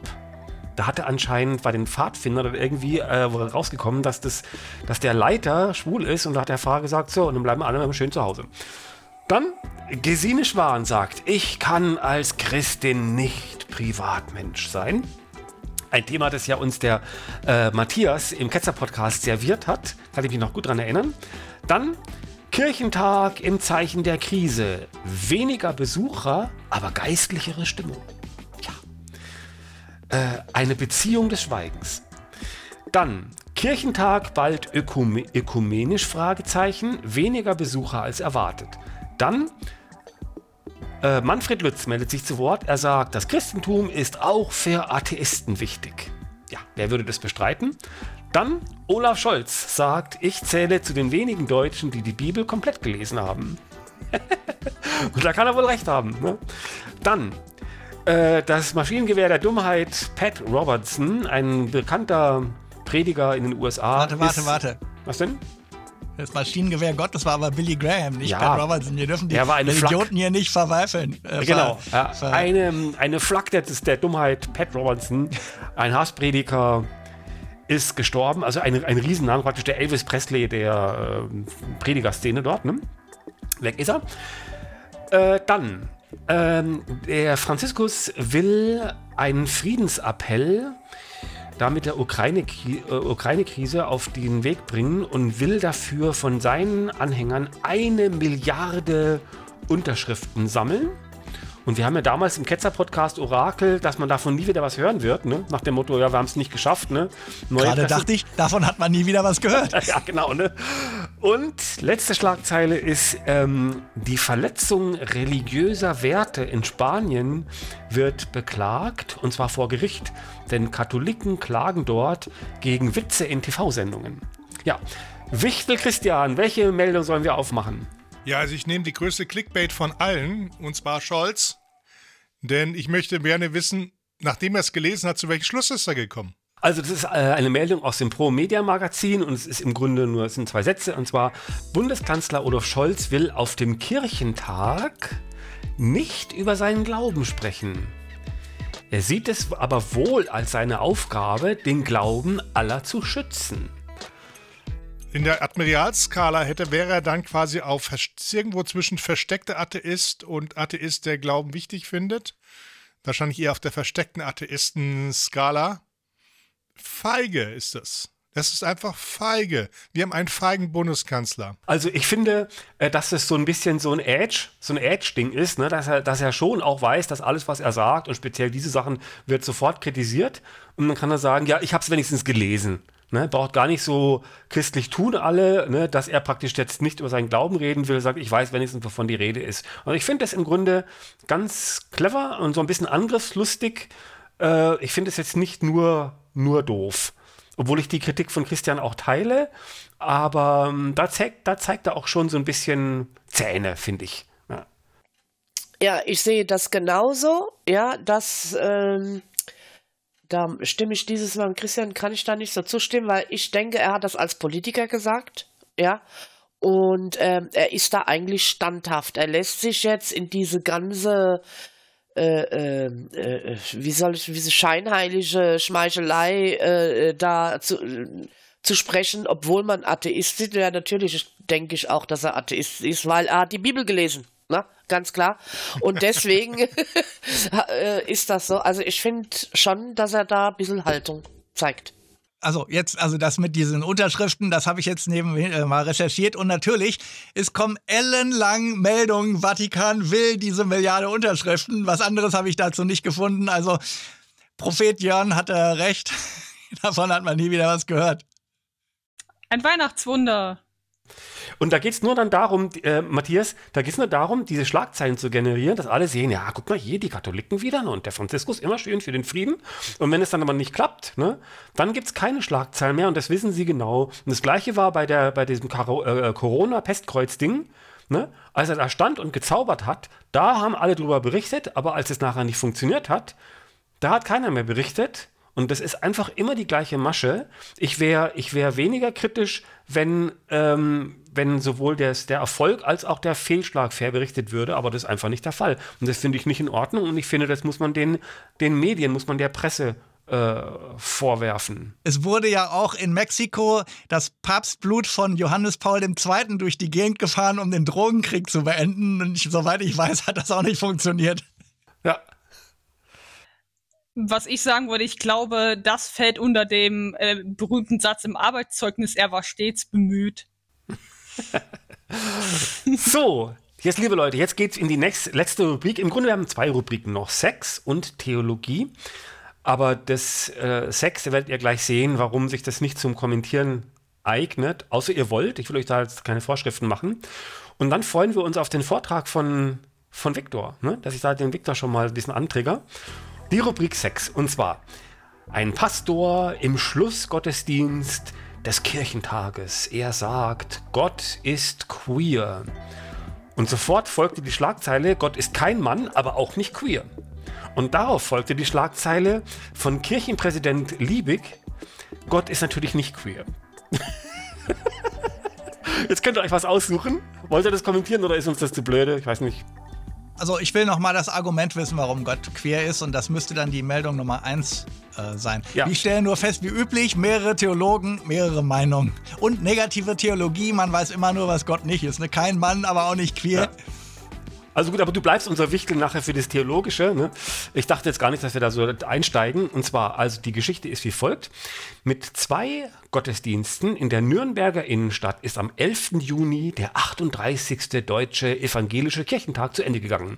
Das Treffen mit rund 2000 Veranstaltungen stand unter dem Motto, jetzt ist die Zeit.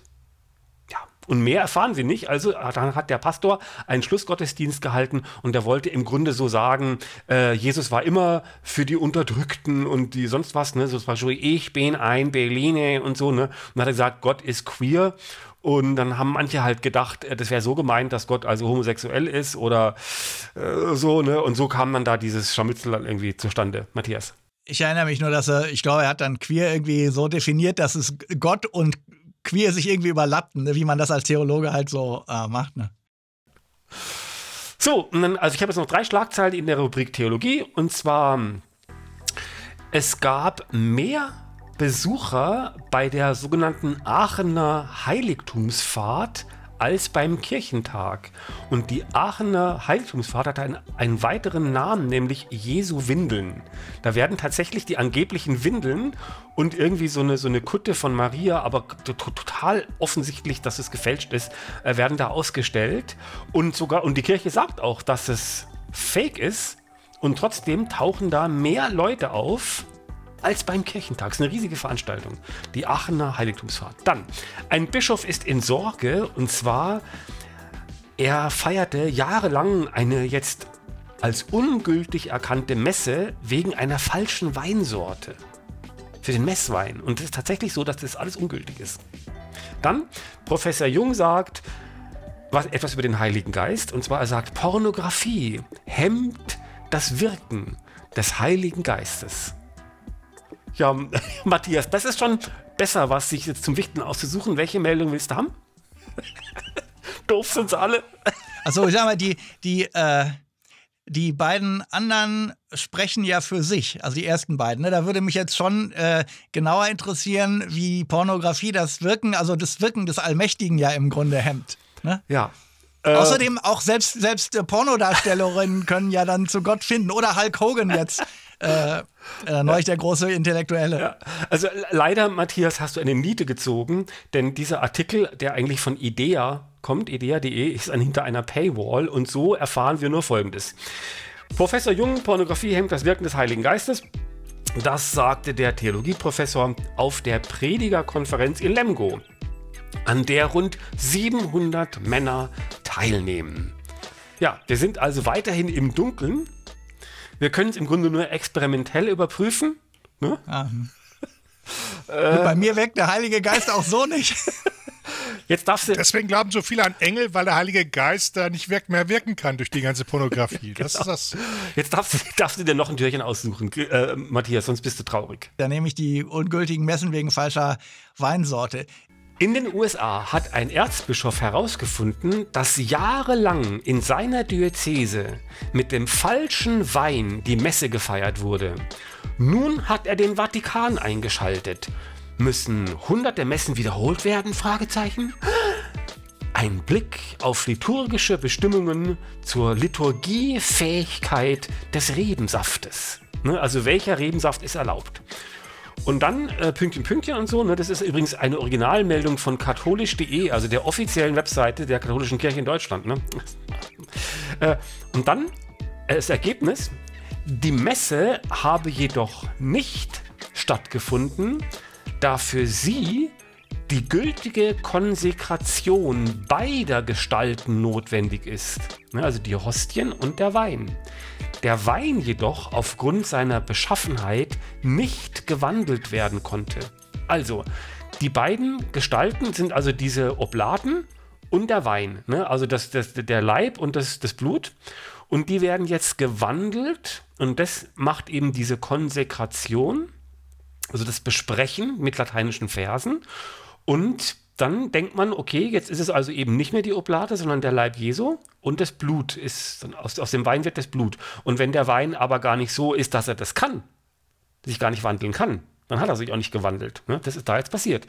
Matthias, du darfst es kommentieren? Erhalten. Aber es ist natürlich auch lustig, dass Jesus irgendwie dann, ist der dann nur halb gewandelt in der Hostie, ja, aber im Wein nicht? oder dass durch die also der Punkt ist ja, dass da irgendwie so Zusatzstoffe beigegeben werden, ich glaube Schwefel oder sowas in den Wein, ne? Und dass dadurch jetzt dem Allmächtigen verwehrt wird, sich zu wandeln. Dann wäre Gott ja nicht allmächtig. Also wenn er will, könnte er trotzdem anwesend sein in der Messe. Ne? Aber sie hat sich das angeguckt, die rufen mich, ne? Aber mache ich nicht. Ne? Diese Konsekration ist der weltschlechteste Zaubertrick, was sich hier wieder zeigt. Denn weder hat man es am Geschmack gemerkt, dass es nicht funktioniert hat. Überhaupt, wenn ein Zaubertrick, der nicht funktioniert, von einem Zaubertrick, der funktioniert, nicht unterscheiden werden kann, dann ist es kein Zaubertrick. Und es sollte aber einer sein und ist eigentlich der Hauptakt von der ganzen Vorstellung. Es ist wunderschön. Ich finde es einfach super. So, jetzt ist der Moment, wo ich diese Kerze hier anzünde. Sie haben sich ja vielleicht schon gefragt, warum ich diese Kerze hier aufgestellt habe. Und können wir bitte das Licht jetzt ausschalten? Dann haben wir also nur das Licht der Kerze und das passt ganz gut zur nächsten Geschichte. Allerdings, die Geschichte hat ein abruptes Ende. Also Sie müssen klatschen, wenn Sie denken, es käme noch was.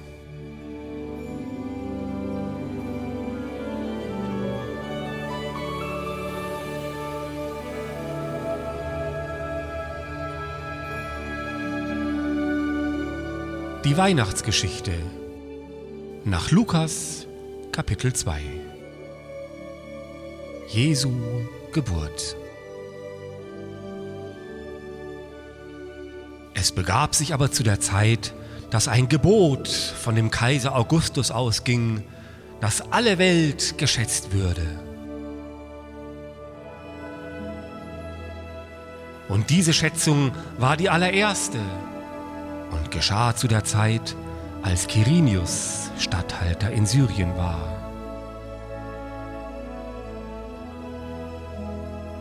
Und jedermann ging, dass er sich schätzen ließe, ein jeglicher in seine Stadt.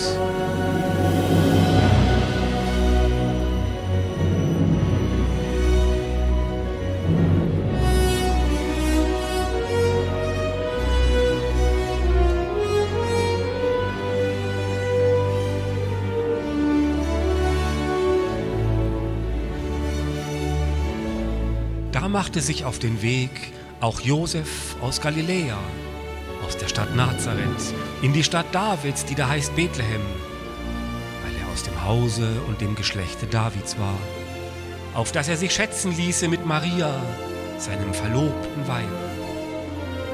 Maria jedoch erwartete ein Kind.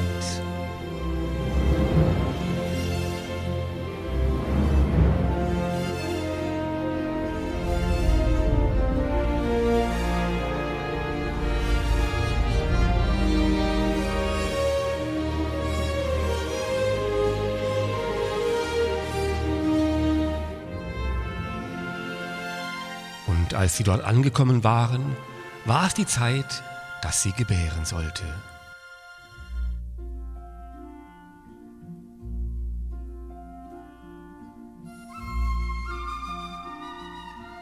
Und Maria gebar ihren ersten Sohn. Und sie wickelte ihn in Windeln und legte ihn in eine Krippe.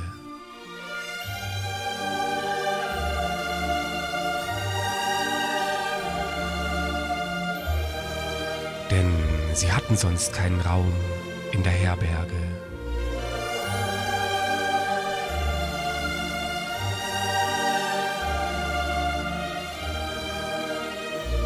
Und es waren Hirten in derselben Gegend auf dem Felde, denn sie hüteten des Nachts ihre Herde.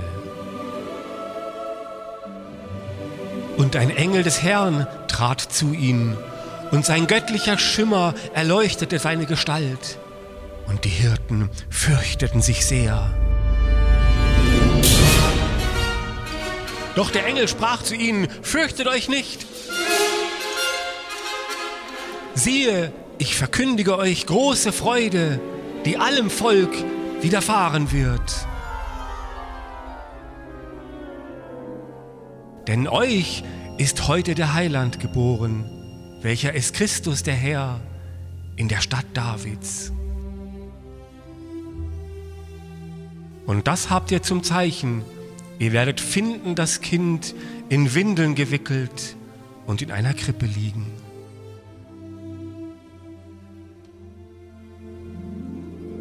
Und alsbald kamen die himmlischen Heerscharen zu dem Engel, und sie lobten Gott und sprachen: Ehre sei Gott in der Höhe und Friede sei auf Erden bei den Menschen seines Wohlgefallens. Und als die Engel wieder in den Himmel fuhren, sprachen die Hirten untereinander: Lasst uns gehen nach Bethlehem und die Geschichte sehen, die da geschehen ist, die der Herr uns kundgetan hat. Und sie eilten nach Bethlehem und fanden Maria und Josef und das Kind in der Krippe liegen.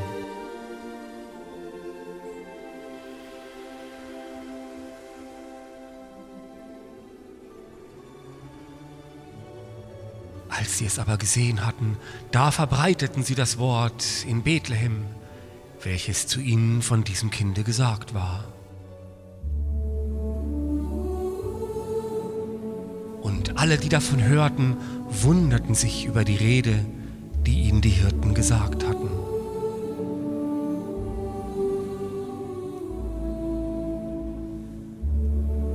Maria aber behielt alle diese Worte und bedachte sie in ihrem Herzen. Und die Hirten kehrten wieder um und sie priesen und lobten Gott für alles, was sie gehört und gesehen hatten, wie es zu ihnen gesagt war. Und als 8 Tage um waren und das Kind beschnitten werden sollte, da gab man ihm den Namen Jesus, welcher vorausbestimmt war von dem Engel, ehe er im Mutterleib empfangen war.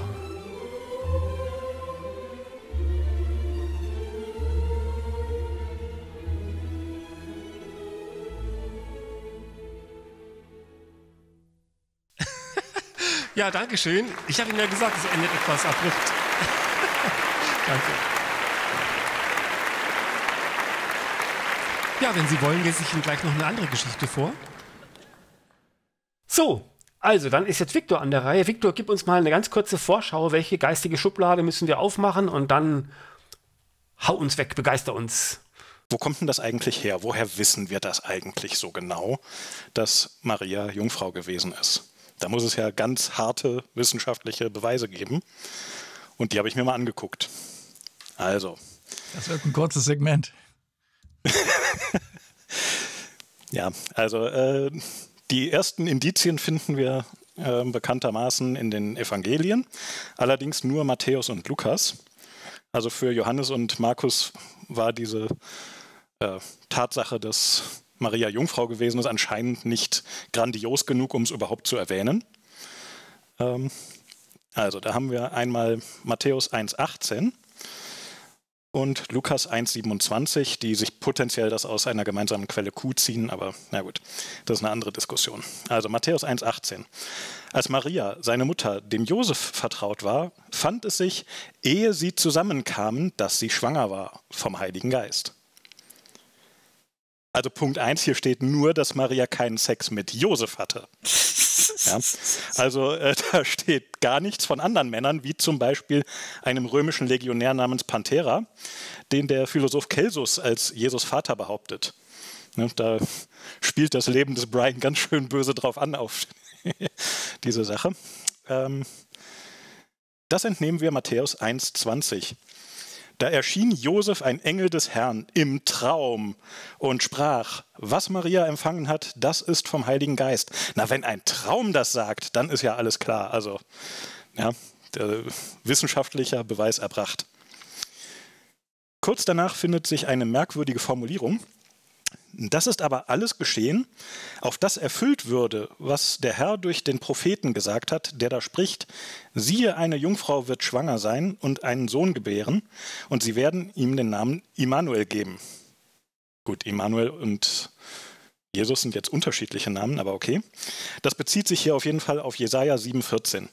Darum wird euch der Herr selbst ein Zeichen geben, siehe, eine Jungfrau ist schwanger und wird einen Sohn gebären, den wird sie nennen Immanuel. Das Problem daran ist, jetzt im Hebräischen steht dort Ha-Alma. Das bedeutet die junge Frau, nicht Jungfrau. Jungfrau hieße auf Hebräisch Batula. Matthäus schreibt ja aber auf Griechisch und liest hier offenbar die Septuaginta, die griechische Übersetzung des Alten Testaments, wo Ha-Alma mit Parthenos übersetzt wurde. Parthenos kann sowohl junge Frau als auch Jungfrau bedeuten. Das heißt, Matthäus, Jungfrauengeburt, hat überhaupt keine Quelle. Ja, er bezieht sich da, er muss sich das ausgedacht haben, weil er die falsche Bedeutung dieses Wortes heranzieht. Lukas 1,27 sagt aber ganz klar, Maria war eine Jungfrau und bezieht sich da auch nicht auf Jesaja. Also weniger Quellenangaben macht das also glaubwürdiger. Hier ist jetzt also die Frage, wer hat da von wem abgeschrieben, wer hat was dazu erfunden oder weggelassen. Aber Trotzdem finden es sowohl Matthäus als auch Lukas nötig, Josefs Stammbaum zu König David zurückzuverfolgen, obwohl der doch genetisch völlig unbeteiligt war. Die Stammbäume sind dummerweise auch noch verschieden. Da gehe ich jetzt aber nicht näher drauf ein. Das Buch Jesaja war übrigens sehr populär in der Qumran-Gruppe, die die Schriftrollen vom Toten Meer geschrieben haben und die mit dem frühen Christentum vermutlich im Zusammenhang stehen. Da gibt es aber keinen Konsens.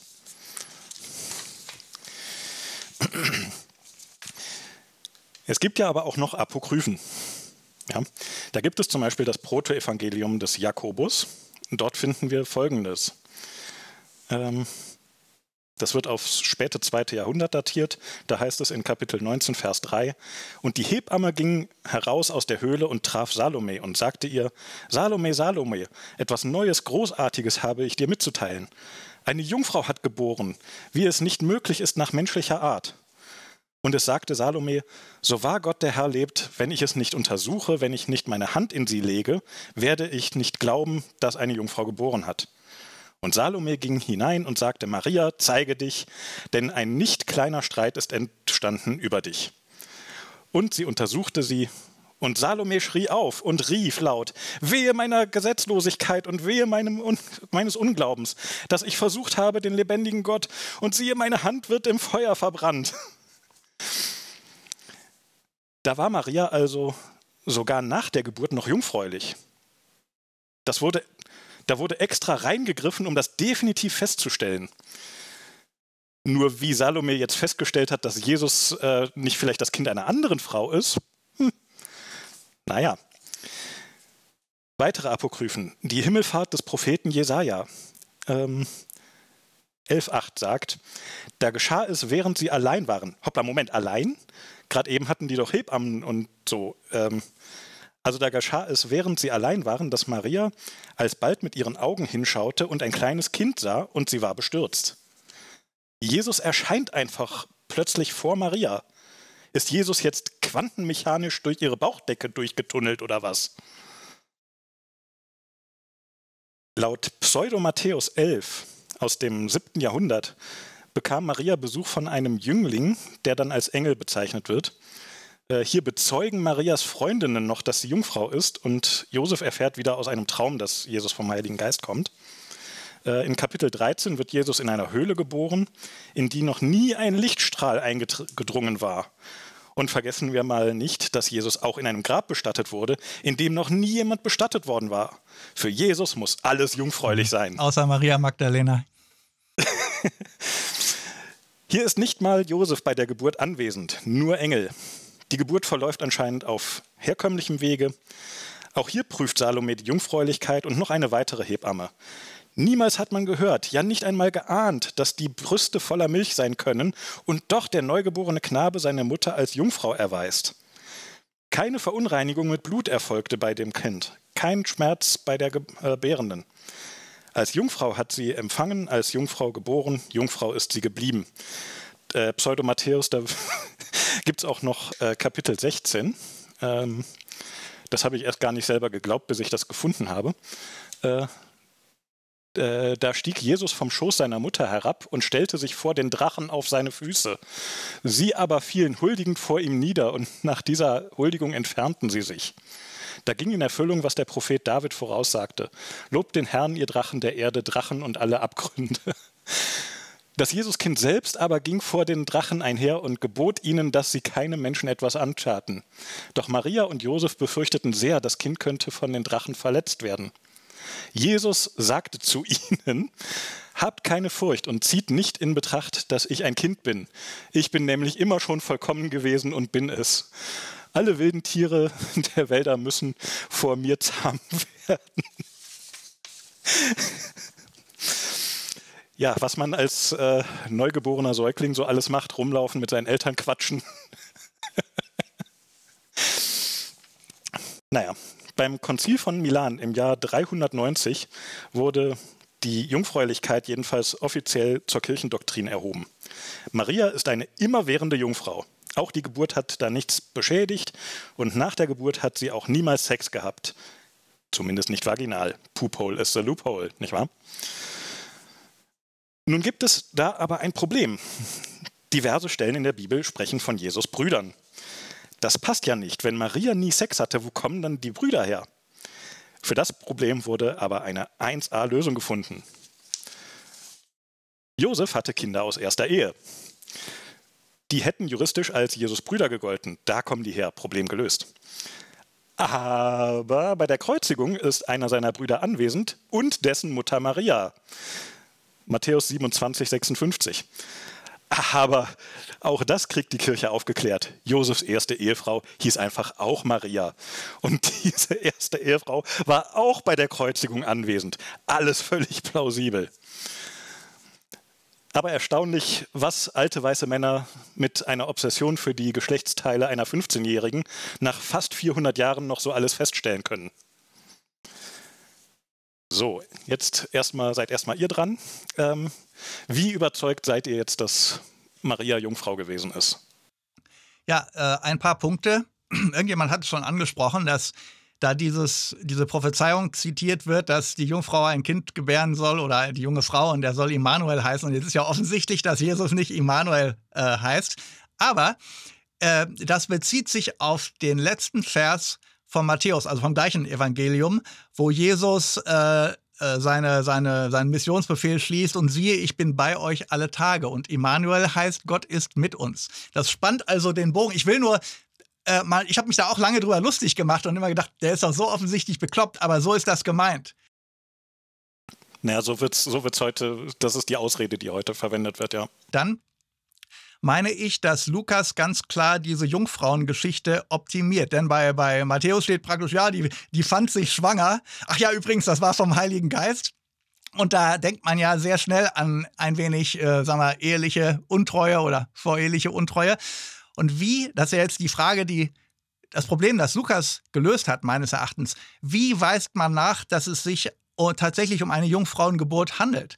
Und zwar, indem bereits vorher prophezeit wird, dass die Jungfrau schwanger wird. Ne? Das ist der Kniff. Also bei Lukas, da kommt ja erst der Engel zu Maria und sagt, dass sie schwanger wird.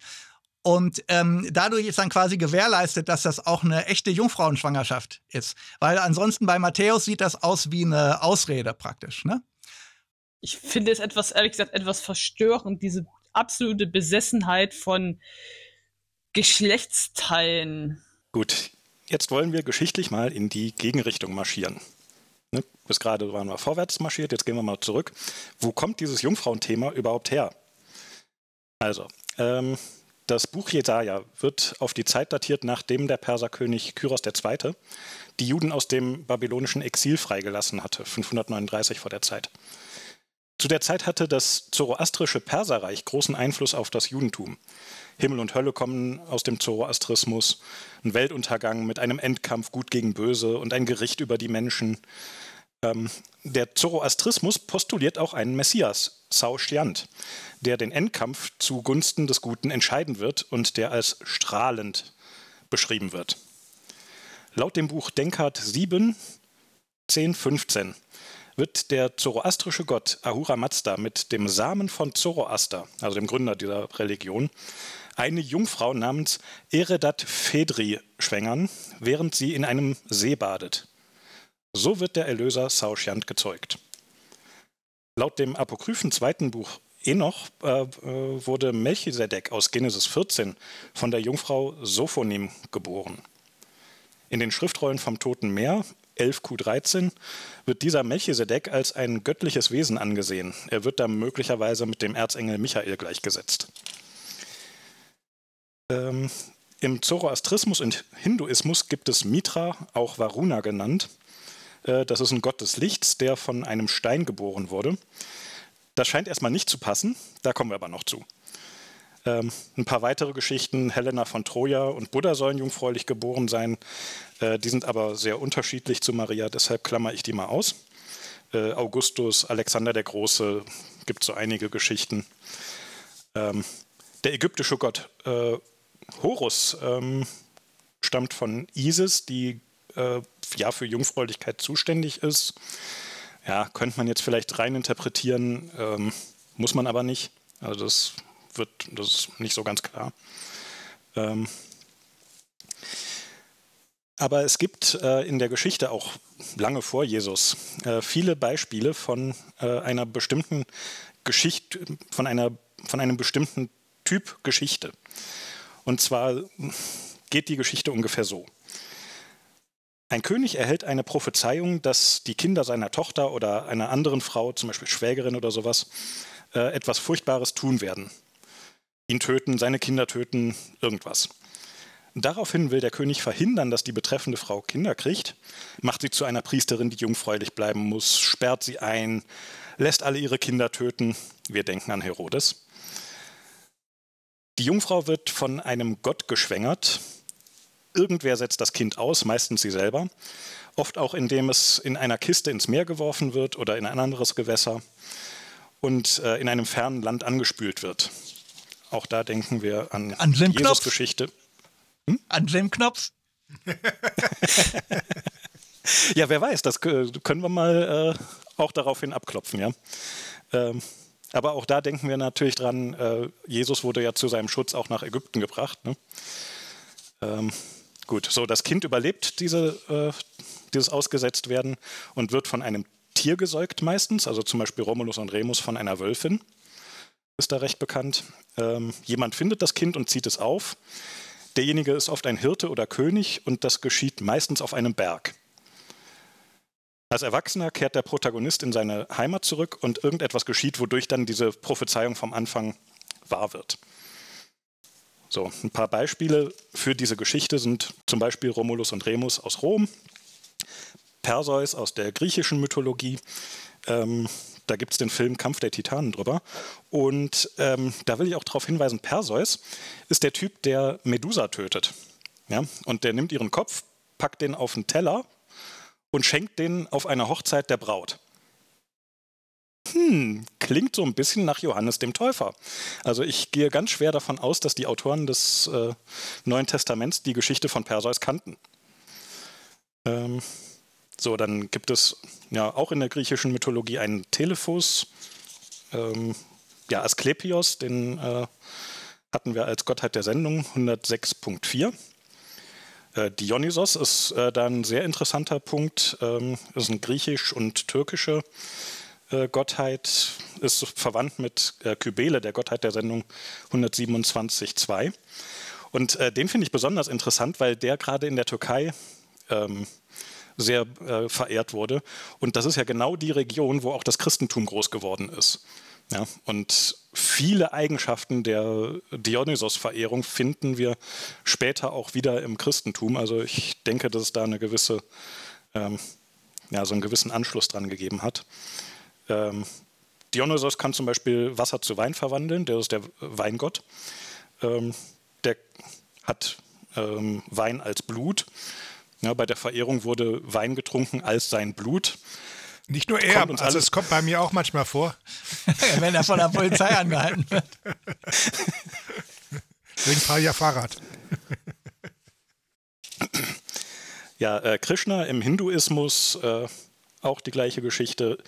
Rama aus dem Hinduismus, den finde ich insofern interessant, weil der mal tatsächlich eine vernünftige Begründung hat, warum das eigentlich so ist, dass der von einer Jungfrau geboren wird. Nämlich, da ist das so, dass ein Dämonenkönig, Ravana, irgendwie die Menschen plagt und die Götter können aber nichts dagegen tun, weil der unsichtbar für die Götter ist und deswegen muss Vishnu dann sich als Mensch gebären lassen und damit er dann etwas gegen diesen Ravana unternehmen kann. Das ist mal eine richtig logische Erklärung endlich mal. Dann gibt es Karna, auch aus dem Hinduismus. Das ist eine recht lange Geschichte, aber super interessant. Das kann ich nur empfehlen, sich das mal zu lesen. Das wird jetzt aber zu weit führen. Der hat aber sehr große Ähnlichkeiten zum Exodus. Und das fand ich sehr interessant. So ein paar starke Abweichungen, wo es aber interessanterweise genau die Stellen sind, wo du im Exodus sagst, was soll das denn jetzt? Ne? Und die Geschichten von Karna machen dann an diesen Stellen halt einfach viel mehr Sinn. Also zum Beispiel hat Moses im Exodus mit 80 Jahren aus heiterem Himmel plötzlich einen Bruder Aaron und Karna erfährt halt erst im Alter von Krishna, dass er einen Bruder hat, der Aruna heißt. Ja. Was ich an der Geschichte besonders interessant fand, war, dass Kana sich gegen den Rat von Krishna entscheidet. Nicht zu seiner leiblichen Familie in den Palast zurückkehrt, Ruhm, Reichtum und Anspruch auf eine Prinzessin ablehnt. Er bleibt bei seinen Adoptiveltern, Frau und Kindern, weil Liebe wichtiger ist als all das. Und Jesus sprach, wer ist meine Mutter und wer sind meine Brüder? Und er streckte die Hand aus über seine Jünger und sprach, siehe da, das ist meine Mutter und das sind meine Brüder. Matthäus 12, 48 bis 49. Ich bin nun nicht der Erste, dem diese Ähnlichkeiten aufgefallen sind. Die Punkte, die ich genannt habe, sind ziemlich genau der Rank-Raglan-Mythotyp. Ein wesentlicher Grund, warum es heute Konsens ist, dass Moses fiktional ist sein sehr hoher Score, 20 von 22, in diesem Rank-Raglan-Schema. Es gibt auch Beispiele, wo die Figuren einen höheren Rank-Raglan-Score haben, aber der Punkt Jungfräulichkeit fehlt. Ödipus zum Beispiel oder Theseus. Die kann man dann aber auch mit dieser Geschichte verbinden. So, ein paar andere Beispiele für Rank-Raglan. Siegfried der Drachentöter hat einen Score von 11. Apollo, einen Score von 11. Robin Hood, 13. Jason, der mit dem goldenen Vlies, 15. Zeus, 15. Apropos Zeus. In Hesiods Theogonie kastriert Kronos seinen Vater Uranos. Uranos und Gaia sagen Kronos voraus, dass einer seiner Nachkommen ihn stürzen würde. Kronos verschlingt daraufhin jedes Kind, das seine Gemahlin Rhea, die Magna Mater, gebiert. Als sie Zeus gebiert, gibt Rhea Kronos einen Stein zu essen und versteckt Zeus auf Kreta, wo er von einer Ziege gesäugt wird und von Kureten im Dikti-Gebirge aufgezogen wird. Als er herangewachsen ist, zieht Zeus in den Krieg gegen Kronos und stürzt ihn. Später bekommt Zeus selber die Prophezeiung, dass eine Tochter ihm ebenbürtig sein würde und ein Sohn ihn stürzen würde. Als seine Gemahlin Metis mit Zwillingen schwanger ist, verschlingt er sie komplett. Sie gebiert aber in seinem Inneren und Athene, die Göttin der Weisheit, bricht durch seinen Kopf heraus. Eine Kopfgeburt. Ja, Göttin der Weisheit. Ne? Das ist, glaube ich, nicht ganz zufällig, dass das da jetzt so zusammenhängt. Alles völlig. Dass die Weisheit aus dem Kopf kommt. Klingt alles völlig logisch für mich. Ja, aber damit sind wir jetzt wieder im Wellnessurlaub in der Hölle. Denn in der hurritischen Mythologie, proto-indoeuropäische Mythologie, ja, die älteste uns bekannte Mythologie, die auch in der heutigen Türkei tradiert wurde. Damals war das Hethiterreich. Nachdem der Gott Anu den Gott Alalu entthront hat, greift ihn Alalus Sohn Kumarbi an. Anu flieht in den Himmel, aber Kumarbi beißt ihm das Gemächt ab. Alter! Ja. So. Anu prophezeit Kumarbi, dass er dadurch schwanger geworden ist und den Wettergott Teschub gebären wird. Kumarbi spuckt das Gemächt aus, aber Teschub wird genauso durch den Kopf heraus geboren. Kumarbi schläft mit dem jungfräulichen Berg Vashita. Der Berg wird dadurch schwanger. Deshalb passt Mitra doch in die Liste. Der wurde nämlich von einem Stein geboren. Den Götterkampf, der daraus entstand, habe ich im Wellnessurlaub in der Hölle ausführlich diskutiert. Den Kampf habe ich da zurückgeführt auf eine Lavanadel, die bei einem Ausbruch des Vulkans Nemrut Gölü im Osten der heutigen Türkei, ca. 6500 vor der Zeit, entstanden war. Worauf ich jetzt damit hinaus will: Jesus und Maria sind Rank-Raglan-Geschichten. Zeus ist eine Rank-Raglan-Geschichte. Zeus ist Teschub. Die Jungfrauengeburt aus Rank-Raglan geht damit potenziell auf die hurritische Mythologie zurück, wo wir die jungfräuliche Geburt von Ulikumi finden, der von einem Berg geboren wurde. Jesus wäre dann eine Lavanadel. Den Nemrut Gölü hatte ich auch als den Berg der Versammlung betrachtet, den Ort des Armageddon, wo der Endkampf Gut gegen Böse stattfinden soll. Jesus' Rückkehr wäre dann schlicht ein erwarteter weiterer Ausbruch dieses Vulkans. Maria ist dann der Vulkan selber. Und die sumerische Berggöttin Ninchosang hat den Beinamen Nintur. Das ist sumerisch und heißt junge Frau. Ha-Alma. Wir haben sie gefunden. Ja, es wäre nicht das erste Mal, dass eine Religion praktisch eine andere Religion weiterführt. Ne? Also wir brauchen ja nur an, wie heißen sie, Zeugen Jehovas und Mormonen zu denken. Ne? Die nehmen auch das Christentum oder selbst der Islam und dass diese Mythen irgendwo eingebaut werden.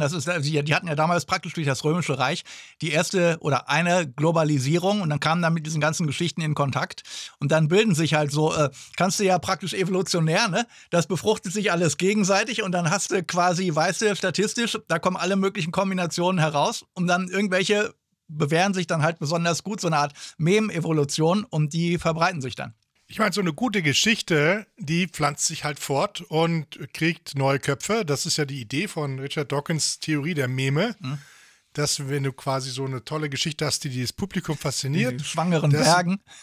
Ja, dass du dann die Geschichte dann ausbaust und dann hast du dann irgendein Grundgerüst und das verfängt dann in unserem Gehirn sehr gut und deswegen hört man das sehr gut. Insofern möchte ich vielleicht sogar noch ein bisschen ketzern. Ist das dann wirklich klar, dass das wirklich der Ursprung der Geschichte ist? Oder wurde dann um den Vulkan herum vielleicht noch eine viel ältere Geschichte, die noch viel weiter zurück in die Urgeschichte der Menschheit ist, noch weiter dort angewendet und ausgebaut? Also das scheint mir etwas sein, was wie ein roter Faden durchzieht durch diese ganze Menschheit dann. Und man müsste ja fast einen Atlas machen der Storys und einen Stammbaum aufmachen. Gibt es sowas? Weißt du was? Gibt es bestimmt. In der vergleichenden Mythologie machen die das ja, dass die sagen, dass die da auch einbeziehen, wie sind irgendwelche Völkerwanderungen gewesen. Okay. Also ich glaube, dass dass es schon plausibel ist, dass solche Legenden so entstehen, dass sie erstmal von irgendwas starten, was es vorher schon gab, weil den Leuten damals, zu dieser Zeit, musste das ja auch irgendwie plausibel erscheinen und die kannten ja die schon vorhandenen Geschichten, oft nur vage. Wir waren ja oft nicht schulisch gebildet, also jetzt die Priesterkaste schon, aber halt so das gemeine Volk nicht. Und das hat dann gereicht, wenn die gehört haben, ah ja, stimmt, das war doch da diese Maria und so. Ne? Das Gleiche ist ja auch, wenn irgendwelche früheren Götter oder Heilige plötzlich dann umetikettiert werden zu jüdischen oder christlichen Einheiten. Ne? Also es muss irgendwie so einen Anknüpfungspunkt geben und dann passt es schon. Für die heutige Maria und die heutige Religion, glaube ich, ist es eher so das Mütterliche, als Gegenpart zu dem strafenden Väterlichen, dass es da auf diese Weise irgendwie plausibel ging und die historischen Bezüge sind heutzutage für die heutigen Gläubigen völlig irrelevant. Aber auch das finden wir ja bei so anderen Magna Mater-Figuren wie Kybele und Isis zum Beispiel. Also das ist alles so ein Blödsinn, unglaublich. Also, wie gesagt, ich kann das ja wirklich verstehen, dass man sich das früher wirklich vor zig 100 Jahren, 1000 Jahren irgendwie so, ne, aber wenn man jetzt darüber so nachdenkt und vor allem, wenn man mal die ganzen Zusammenhänge sieht, es ist wirklich so creepy eigentlich. Ich gucke ja wenig fern, aber diese alten Geschichten, die sind so unglaublich schlecht, da kannst du wirklich froh sein, im Zeitalter von Netflix zu leben. Ne? Schwangere Steine, so ein Schwachsinn. Ja, schwangere Steine. Wow. ja, aber wenn das halt von einem Vulkanausbruch kommt, ne, dann macht es irgendwo wieder Dann Sinn. muss es ja stimmen. Ja. Und Kopfgeburt gibt's ja auch. Also. Okay, also dann ziehe ich jetzt noch mein Fazit. Laut Zoroastrismus soll Sao Chiant von einem See kommen. Auch Ulikumi kam aus einem See und die Rangraglan-Protagonisten kamen fast alle durch ein Gewässer. Der Nemrut Gölü liegt auch an einem See, dem Wan-See. Maria müsste also plausiblerweise von einem See kommen und laut Lukas 1,26 kommt Maria aus Galiläa. In Galiläa gibt es tatsächlich den See Genezareth. Nun ist es so, dass die etwas mysteriöse Maria Magdalena aus Migdal kommt. Das ist eine Stadt am See Genezareth, der für seinen Turm bekannt war. Maria Magdalena heißt auch Maria von Migdal, also Maria vom Turm, weil Migdal hebräisch für Turm ist. Und die Mutter von Perseus, Danae, wurde in einem Turm eingesperrt. Also, so. Ulikumi war sozusagen selbst ein Turm. Ja? Teschubs Frau versteckte sich in einem Turm vor Ulikumis Angriff. Diese etwas mysteriöse Maria Magdalena ist somit mit höchster Wahrscheinlichkeit Maria, die Mutter von Jesus. Und nun ist es so, dass im Jahr 591 Papst Gregor I. beschlossen hat, Maria Magdalena mit der Sünderin Maria aus Lukas 7 gleichzusetzen, obwohl die aus Bethanien kommt, also das passt überhaupt nicht. Und dieser Papst Gregor I. beschloss aus purer Misogynie auch, dass die unbenannte Sünde dieser Maria die Prostitution war. Wenn nun also Maria und Maria Magdalena tatsächlich dieselbe Person sind, dann bezeichnet das Christentum seit 591 ihre heißgeliebte Jungfrau Maria als Hure und ihren Erlöser Jesus als Hurensohn. Ho, ho, ho! Frohe Wintersonnenwende allen Zuhörern. Dankeschön. Prima. Was Sie schon immer über die Maria wissen wollten, aber nie zu fragen wagten. Ja, also Viktor, vielen Dank für diesen Vortrag. Schön vorgetragen, schön recherchiert. Jetzt kannst du dich zurücklehnen, denn wir gehen jetzt in die zweite Jahreshälfte. Und ihr müsst euch das ja so vorstellen, ne? Die Erde, die ist ja rund. Fake News! Also sich vorstellt praktisch wie so ein Ziffernblatt. Ne?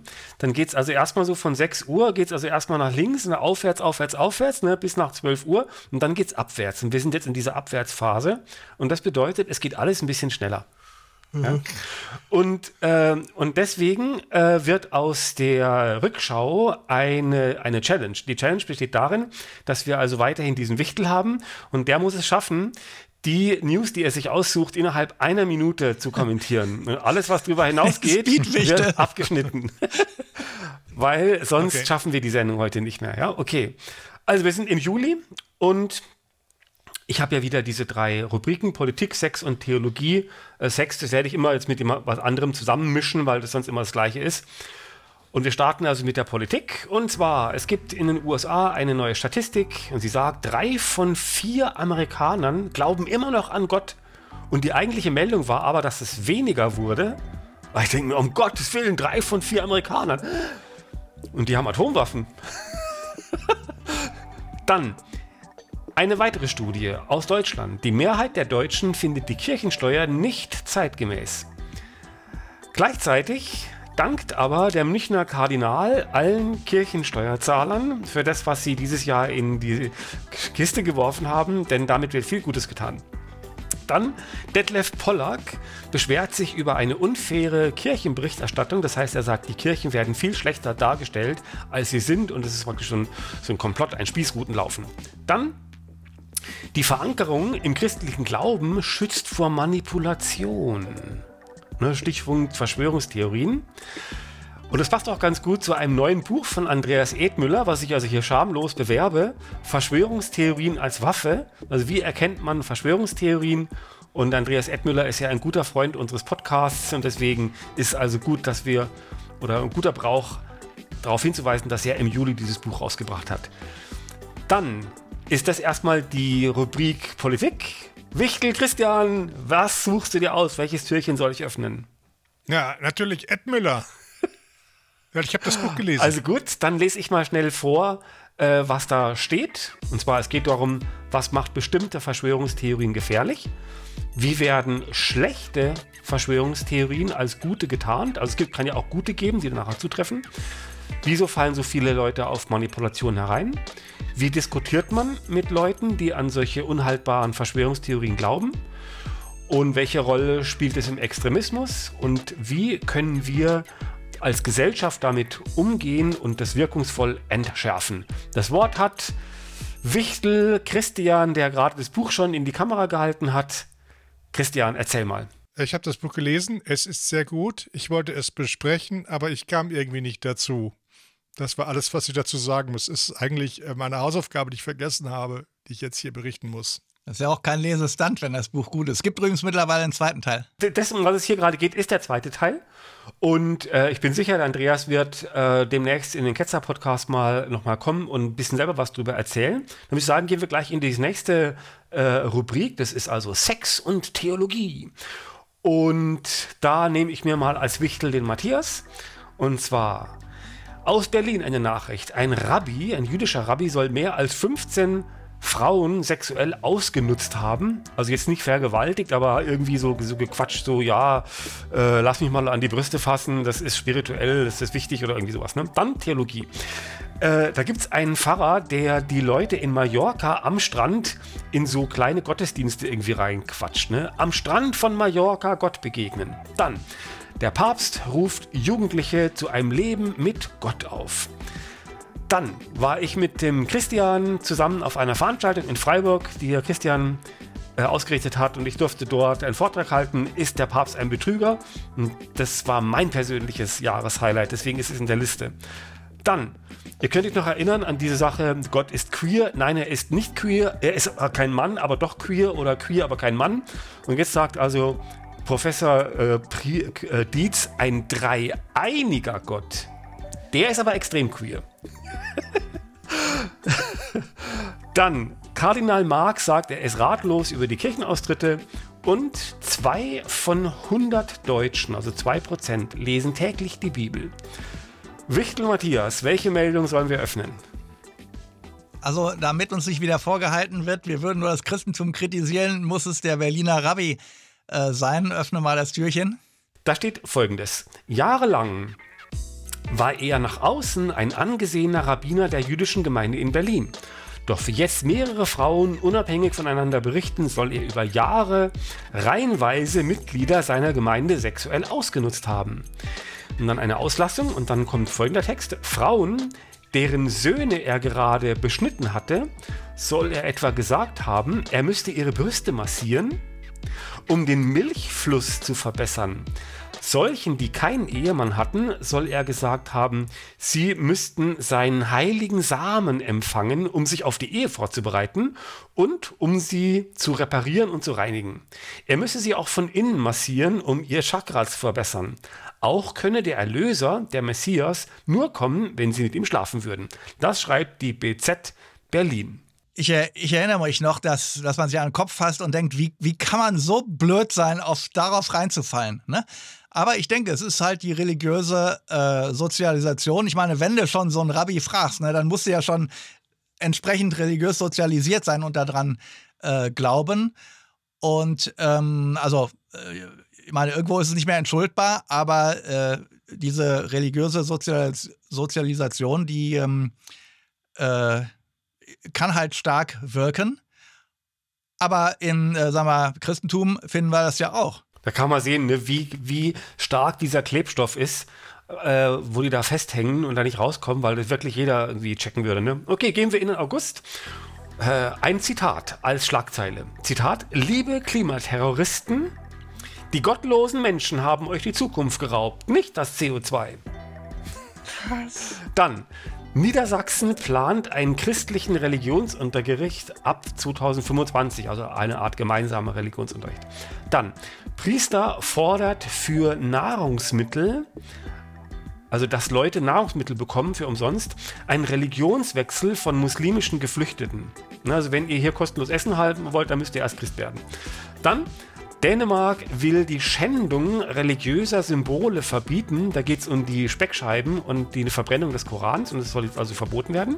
Dann geht es um die Kirchensteuer, und zwar 70% der Deutschen sind anscheinend für die Abschaffung der Kirchensteuer. Dann, Indien streicht die Evolutionstheorie aus Lehrbüchern. Dann, Liechtenstein will die Sonderstellung von Kirchen beenden. Ne, dass die immer irgendwie so Sonderrechte bekommen. Also, das sind die politischen Schlagzeilen aus dem August. Wichtel Iska, welche sollen wir öffnen? Dänemark. Und wir gucken, was da steht. Und zwar: Koranverbrennungen, das schreibt die Tagesschau, führen immer wieder zu Protesten in der muslimischen Welt. Aus Sorge um die nationale Sicherheit hat jetzt die dänische Regierung ein Gesetz vorgestellt, das das Schänden religiöser Symbole verbieten soll. Das ist jetzt irgendwie so ein Schritt zurück und sagt, nee, wir fordern nicht von den Leuten, dass sie mitgehen oder dass sie zumindest sagen, das muss man halt tolerieren, das muss man aushalten, sondern wir passen uns jetzt an denen an, weil wir deren Gefühle nicht verletzen. Und das ist denen ja offenbar nicht zuzumuten. Ich finde, das ist ein Rückschritt, ja. Um mit den großen Worten des Philosophen Groucho Marx zu sagen, das sind meine Prinzipien, und wenn sie dir nicht gefallen, Ich habe auch noch andere. Also ärgerlich ist auch, dass ja hier nicht gesagt wird, das Schänden der religiösen Symbole ist schlecht, sondern aus Sorge um die nationale Sicherheit. Und die wird ja dadurch gefährdet, dass dann entsprechende Religiöse, die sich vor den Kopf gestoßen fühlen, aggressiv werden. Und denen gibt man ja quasi noch eine Gerechtfertigung dafür, aggressiv zu werden, weil wenn man es verbietet. Ne? Und das Problem ist ja, natürlich, sag mal, wer jetzt einen Koran verbrennt, der will natürlich provozieren, aber man will ja nur provozieren, weil man weiß, dass sich die Bekloppten darauf aufregen würden. Ne? Wenn die mit den Schultern zucken würden, würde das ja keiner machen. Und das Problem bei Religiösen ist ja, die geben sich ja nie zufrieden. Wenn du jetzt sagst, ja, man darf aber den Religionen, weiß nicht, auf der öffentlichen Straße verbrennen, dann würden sie sagen, ja, aber jetzt gibt es vielleicht noch was anderes, was man im Koran machen könnte oder auch mit Kreuzen oder so. Und deswegen meine ich, sollte man denen nicht entgegenkommen. So, jetzt gehen wir ins nächste Kapitelchen. Und zwar geht es jetzt um Sex und Theologie. Was ja durchaus, Viktor, mit deinem Spezialgebiet marianische Jungfräulichkeit zu tun haben könnte. Es geht los mit dem Erzbistum Köln. Und zwar, dort hat sich herausgestellt, Mitarbeiter dieses Bistums rufen massenhaft Pornoseiten auf. Zumindest wurde das berichtet. Und die zweite Meldung bestätigt es, und zwar die Staatsanwalt prüft jetzt nun die Pornozugriffe von Mitarbeitern, ob die da vielleicht irgendwelche verbotenen Seiten da aufgerufen haben. Dann Theologie. Manfred Lütz sagt, wenn lebendige Religion stirbt, bleibt nicht selten tote Moral übrig. Da müssen wir erstmal drüber nachdenken. Ne? Dann in Honduras erkennt ein Bischof ein Blutwunder an. Da gibt es also ein Tuch, das ist mit Blut und das kann man nicht erklären und das hat anscheinend auch die Blutgruppe von allen anderen Wundern oder sowas. Ne? Dann viele US-Protestanten glauben an Segen gegen Spenden. Und der Hintergrund ist, dass man ja irgendwie denkt, ja, ob du dir jetzt spendest oder nicht, das hat keinen Unterschied. Und die glauben aber, dass es einen Unterschied macht, dass man, wenn man viel spendet, dass dann auch der Segen besser ist. Dann nächstes, Hawaii sagt, wir brauchen alle Gebete, die wir kriegen können. Da gab es also dieses Unglück in Hawaii.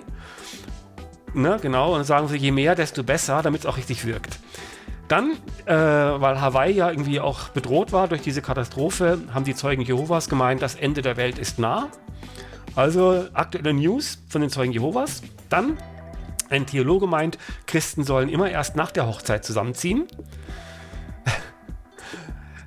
Dann, es gibt einen Weltjugendtag und dort gab es eine Mundkommunion, ne, dass man was in den Mund stecken muss und das wollten aber irgendwie 2 Mädchen nicht.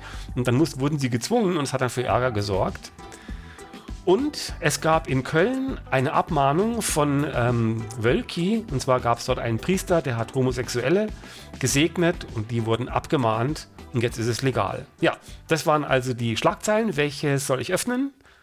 Ja, da wir ja vorhin schon über die Segnung homosexueller Paare gesprochen haben, nehme ich dann jetzt mal Jugend ohne Gott.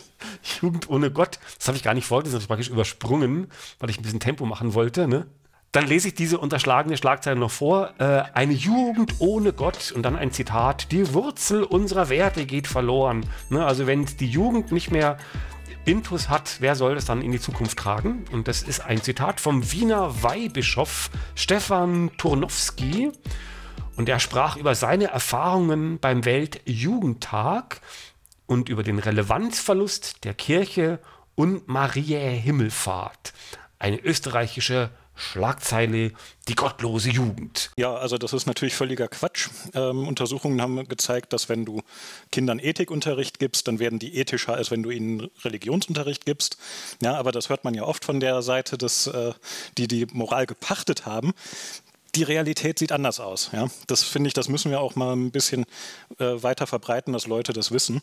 Und hallo, kirchliche Moral, wovon sprechen wir da? Wir reden von Sklaverei, von Rassismus, von Inzest, Vergewaltigung, Genozid. Das ist da alles drin. Wird alles von Gott geduldet und teilweise befohlen. Also da braucht mir keiner erzählen, dass aus der Kirche in irgendeiner Form Moral kommt.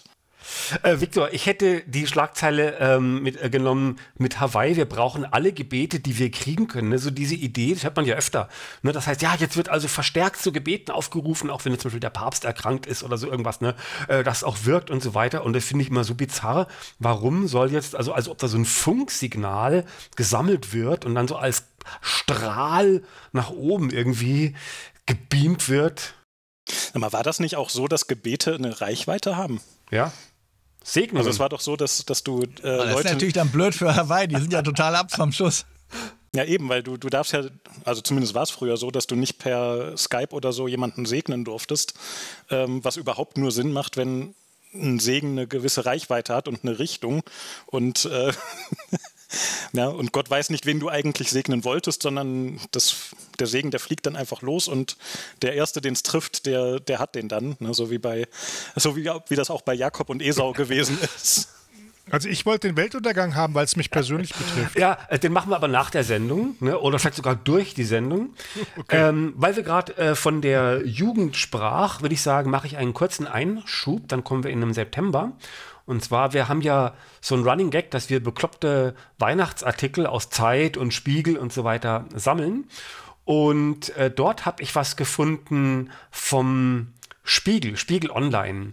Und zwar eine Studie, aber ich will es jetzt nicht so irgendwie so als Studie hier vorstellen, weil es mir irgendwie zu langweilig ist, sondern einfach so als ein beklopptes Statement mit vielleicht ganz kurzen Meldungen von euch. Es geht nämlich darum, ab welchem Alter die Menschen den Glauben an den Weihnachtsmann verlieren.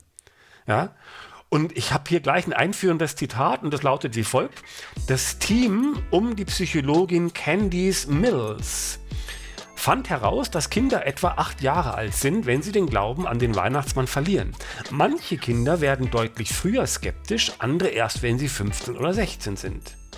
Ende des Zitats. Und dann frage ich euch mal, liebe Ketzer, kann das sein, dass es Leute gibt, die 15 oder 16 sind oder meinetwegen auch 8 Jahre und das noch an den Weihnachtsmann glauben? Das kann ich mir nicht vorstellen. Was meint ihr? Ich glaube, das sind diese Kinder, die von ihren Eltern gefangen gehalten und angekettet werden im Haus. Kennt ihr das? Habt ihr sowas schon mal mitbekommen irgendwie? Ich würde sagen, das ist ein typischer Fall, dass man das sagt, weil die anderen das gerne hören wollte, dass es quasi der Fall ist. Weil Omi möchte gerne, dass man dran glaubt und dann spielt man das alles mit. So, und jetzt wollt ihr wissen, wie kam diese Studie zustande? Und da habe ich folgendes Zitat. Für ihre Studie befragten die Psychologen 48 Kinder zwischen 6 und 15 Jahren, dazu auch deren Eltern. Kurzer Einschub von mir, komischerweise kein Weihnachtsmann. Kann es dann valide sein überhaupt? Na gut. In einer weiteren Erhebung sprachen die Forschenden mit rund 380 Erwachsenen darüber, wie alt sie waren, als sie den Glauben an den Weihnachtsmann verloren. Ende des Zitats. Und dann gibt es natürlich immer den Moment der Wahrheit, wenn es ans Tageslicht kommt. Und dazu schreibt diese Studie folgendes, Zitat. In der Studie, die noch nicht peer-reviewed wurde, schreiben die Forschenden auch von schlechten Gefühlen, die die Kinder erleben, sobald ihnen die Santa-Lüge klar wird. Besonders bei denjenigen, die abrupt die Wahrheit erfahren. Schlechte Gefühle können stärker auftreten, wenn Eltern die Geschichte besonders lange verteidigt haben. Kinder, die besonders spät ihren Glauben an den Weihnachtszauber verloren, berichteten in der Studie von ebenfalls negativeren Gefühlen. Ende des Zitats aus dem Spiegel.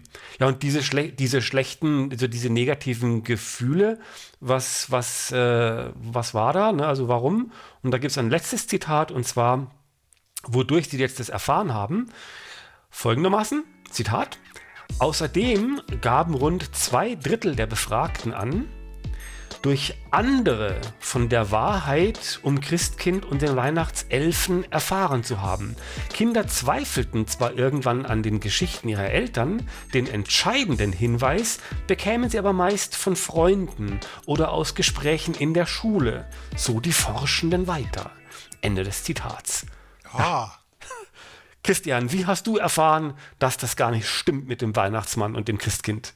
Also ich glaube, meine Eltern haben sich überhaupt nie richtig Mühe gegeben, diese ganze Weihnachtsmann-Geschichte. Es gab zwar Geschenke unter dem Baum, aber das war eigentlich immer klar, dass das von denen ist. Da war nie ein Weihnachtsmann bei uns zu Hause.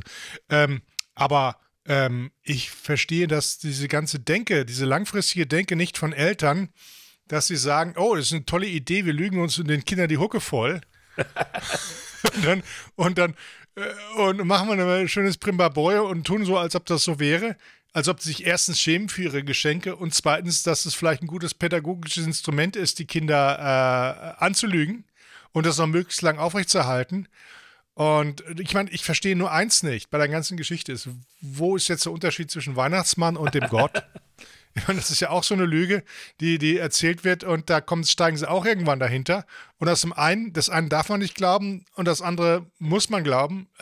Ich bin da völlig verwirrt. Ja, das ist dann eben die Zwickmühle, ne? Wie erklärt man das jetzt, dass das eine aber doch wahr sein soll? Also ich kenne Geschichten von Leuten, die gesagt haben, ich habe innerhalb von einer Sekunde den Glauben an die Götter und an den Weihnachtsmann komplett über Bord geworfen. Gut, gehen wir in den September. Und zwar, ein Theologe sagt, es gibt keinen biblischen Auftrag zum Klimaaktivismus. Wenn man reinguckt in die Bibel, steht gar nicht drin. Ne? Ja, sowas. Dann Mitarbeiter des RBBs, also des Radio Berlin-Brandenburg oder sowas, ne, wenden sich gegen kirchliche Programmanteile. Also da wächst jetzt Widerstand. Dann Religionsanhänger verteilten Bibel vor Schulen und daraufhin hat die Schulleitung die Polizei und das Ordnungsamt eingeschaltet und die haben das unterbunden. Dann eine Indonesierin aß in einem TikTok-Video Schweinefleisch. Und daraufhin hat sie 2 Jahre Haft bekommen. Tja. Dann eine Statistik, 46% der Deutschen halten Jesus tatsächlich für Gottes Sohn. Ne, also wenn jemand fragst du, hier, wer ist Jesus und so, und dann sagen sie, ach, das war doch der. 46%. Dann, die katholische Kirche bestätigt erneut einen Rekord an Austritten. Das ist ja so eine Dauerbotschaft des Jahres. Dann, der Gottesdienst gehört zur Einschulung dazu. Und das war in diesem Jahr begleitet mit vielen Meldungen, wo sich also dann verschiedene Seiten mit Argumenten so bekämpft hat, ob man das überhaupt mal machen soll oder nicht. Und die katholische Kirche meldet einen Erfolg, und zwar die Kirchensteuerannahmen waren noch nie so hoch wie jetzt, ein Rekord. Ja, Matthias, unser Wichtel, welches Türchen machen wir auf? Ich wähle der Rundfunk Nummer 2 würde mir schon gut gefallen, aber ich nehme den Schlüsselgottesdienst hier. Der Gottesdienst gehört zur Einschulung dazu. Dann mache ich es mal auf. Das ist eine Meldung der Bietigheimer Zeitung und sie schreibt dazu Folgendes. Die Kirchen sind voller als an Weihnachten, wenn die neuen Grundschüler begrüßt werden. Und der Text lautet, die ökumenischen Gottesdienste gehören einfach zur Einschulung. So die Schulleiterin. Diese seien, sagt der Dekan des Kirchenbezirks, Eberhard Feucht, ein Angebot der Kirchen, die Kinder auf dem neuen Lebensweg zu begleiten.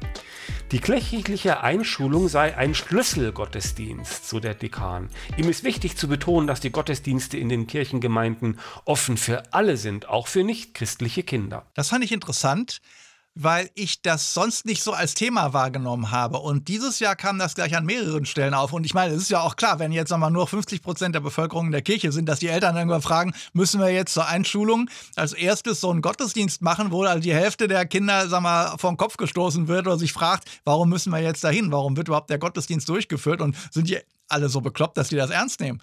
Ne? Und das wird wahrscheinlich auch, ich kann mir nicht vorstellen, dass das wieder weniger wird, denn mehr und mehr Leute werden das spüren und da bin ich gespannt und hoffe natürlich, dass dann entsprechend diese bekloppten Einschulungsgottesdienste mal aufhören. Der Umstand, dass da mehr Teilnehmer sind als bei Weihnachtsgottesdiensten, deutet ja geradezu darauf hin, dass hier sozialer Druck genutzt wird, um die in die Gottesdienste zu treiben. Und das Kriterium, dass die Gottesdienste für alle offen sind, ist doch absurd. Das macht es ja nicht richtig. Der Schulgottesdienst gehört zur Schule wie die Zigaretten die Schulpause. Mein Kommentar ist, die Schüler sind jetzt neugierig, ne? Jetzt wollen sie wissen, jetzt wollen sie aufsaugen und so und wollen was erleben. Und das wird ausgenutzt, indem sie da halt gleich irgendwie gekitscht werden. Und ich finde, sie werden auch auf den falschen Weg geschickt, weil sich Märchen einbilden und so weiter, das kann man vor der Einschulung. Natürlich geht es nicht von einem Tag auf den anderen, wie man einen Schalter umlegt, aber jetzt beginnt doch die Zeit, wo man den Kindern die Wahrheit erzählt, wo Aberglaube und Märchen ersetzt wird durch Wissen. Und das ist ja auch interessant. Und das Erste, was sie da aufoktroyiert bekommen, ist so eine blöde Märchengeschichte, die ihnen aber als wahr verkauft wird. Wenn man ihnen ein Märchen vorlesen würde, ne, ihr kriegt eine Schultüte, ihr kriegt Süßigkeiten, wir lesen euch ein Märchen vor und so, das wäre ja auch nett. Ne? Aber hier werden sie als erstes, obwohl sie die Wahrheit erwarten, werden sie gleich angelogen und das ist echt gemein. So, und mit dem Schwung gehen wir also in das nächste Kapitel und zwar jetzt geht es um Sex. Priester feiern schwule Sexparty, Polens Kirche in Erklärungsnot. Dann Spanien. Ein Priester soll Frauen betäubt, missbraucht und gefilmt haben. Und das ist dann schon kriminell, ne? Und nicht mehr witzig. Dann der bekannte Münchner Pfarrer Schießler, der immer in den Medien ist und Bücher schreibt und so weiter, der sagt, die Kirche ist keineswegs ein Päderastenclub. Dann eine Schlagzeile, der Missbrauch ist zwar schlecht, aber die antikatholische Propaganda ist heuchlerisch. Dann Missbrauch bei den Schweizer Katholiken. Es gibt anscheinend über 1000 Fälle, darunter auch Säuglinge. Dann ein Segnungsgottesdienst in Köln, wo also Homosexuelle gesegnet werden. Und da gab es also wütende Gegendemonstrationen, die ihrem Anliegen durch das Beten von Rosenkränzen Nachdruck verliehen haben. Dann erstmals Missbrauchsvorwürfe gegen einen deutschen Kardinal. Das war in diesem Rang bis jetzt noch nicht der Fall. Und ein US-Bischof setzt Homosexualität und Mord gleich. Warum? Weil es alles zu den Todsünden zählt. Ja, Christian, sollen wir eins davon überhaupt öffnen, oder? Ja. Das ist eine schwierige Wahl, aber ich entscheide mich für den einvernehmlichen Sex, und zwar die Polen. Ja, genau. Also, da steht Folgendes. In Polen ist die katholische Kirche nicht nur konservativer als anderswo, sie hat auch großen Einfluss. Kurz vor der Parlamentswahl erschüttert eine schwule Orgie ihr Selbstbild. Demnach feierten die Geistlichen ihre Orgie in einer Stadt, die ich nicht aussprechen kann, im Süden des Landes in einer kirchlichen Dienstwohnung. Auch ein Sexarbeiter sei angeheuert worden. Jetzt ein Zitat. Die ganze Veranstaltung war rein sexueller Natur. Die Teilnehmer nahmen alle Potenzmittel. Zitiert die Zeitung ihre anonyme Quelle. Dann geriet alles außer Kontrolle und der Sexarbeiter verlor das Bewusstsein. No. Schade, dass wir nicht dabei waren, denkt man sich das insgeheim. Ne? Willst du das kommentieren, oder? Das ist sehr schön. Auch ein Priester ist nur ein Mensch, muss man sehen, ja. Aber dass die den Sexarbeiter überfordern, das ist so gleich die kleine Pointe an der ganzen Geschichte. Und man fragt sich, ja, also die hatten alle richtig großen Spaß. Und wenn sie dann zurückgehen, dann erzählen sie, dass das alles eine Sünde ist. Diese Heuchlerei ist, und genau in Polen, wo die extra katholisch sind und die extra Regeln machen gegen alles Mögliche und in der EU dann ausscheren. Ich finde es eine wunderbare Geschichte und deswegen habe ich es ausgewählt. Dann gehen wir in die nächste Rubrik, Theologie. Die erste Schlagzeile kommt aus Neapel und dort geht es um das Blutwunder von Neapel und das hat sich also wieder verflüssigt. Ja? Das Märtyrerblut verflüssigte sich in der Kathedrale. Dann gehen wir zu Bischof Betzing und er sagt, der Glaube an Gott jedoch droht zu verdunsten. Also zu flüssig ist auch nicht gut. Dann, die Freikirche in Uganda bricht einen Klatsch-Weltrekord. Ne, da haben alle mal vor Jesus geklatscht und die haben da also 3 Stunden lang am Stück irgendwie geklatscht. Und das ist also Weltrekord. Die haben sich alle vor die Stirn geklatscht. Dann, diese Klatschen ist ja so ein bisschen sinnlos, aber Alterzbischof Schick sagt, die Gottvergessenheit ist der Grund für Sinnkrisen und Orientierungslosigkeit. Ja, und wenn du da aber schön und klatschen bist, dann hast du wenigstens was zu tun. Und eine ganz wichtige Schlagzeile von Harald Schmidt und er sagt, am Sterbebett werden alle katholisch. Ja, okay, auch Muslime und Juden oder, naja, nehmen wir das mal, Harald Schmidt. Türchen wird geöffnet Der TV-Moderator und Schauspieler ist bekennender Katholik. Trotz aller Kritik an der Amtskirche würde er nicht austreten. Und jetzt Zitat von ihm: Ob Sie Atheist sind, wird sich noch zeigen. Mir hat mal ein Urologe erzählt, auf dem Sterbebett werden alle katholisch. Diese Erfahrung habe ich auch selbst gemacht, denn ich war während des Zivildienstes in einer Pfarrei beschäftigt. Da wurde der Pfarrer von sogenannten Atheisten schreiend ins Krankenhaus geholt, wenn der Tumor im Endstadium war. Ich glaube, ob man Atheist ist, kann man erst auf den letzten Metern sagen. Ende des Zitats von Harald Schmidt. Ja, das ist ja so ein beliebtes, in Anführungszeichen, Argument, wo ich sage, also erstmal ist das falsch, da gibt es Untersuchungen, ich habe jetzt die Zahl nicht mehr im Kopf, aber ich meine, es war irgendwie sowas, 95% aller Atheisten beten auf dem Sterbebett nicht, ja, also auch in den letzten Momenten bleiben die Atheisten. Und abgesehen davon, selbst wenn das stimmen würde, was wird das denn beweisen? Ja, das ist non sequitur. Selbst wenn jeder von uns einfach nur lügt und wir eigentlich insgeheim alle glauben, das beweist Gott nicht. Ja? Maximal beweist das, dass wir irgendwie alle einen Dachschaden haben oder kulturell indoktriniert sind oder sowas. Oder halt auf dem Sterbebett Angst haben. Ja, klar, warum nicht? Aber es beweist einfach keinen Gott. So. Und das ist trotzdem ein sehr häufig benutztes Argument in Diskussionen. Das sehe ich auf Facebook sehr häufig. Und es ist sehr schäbig.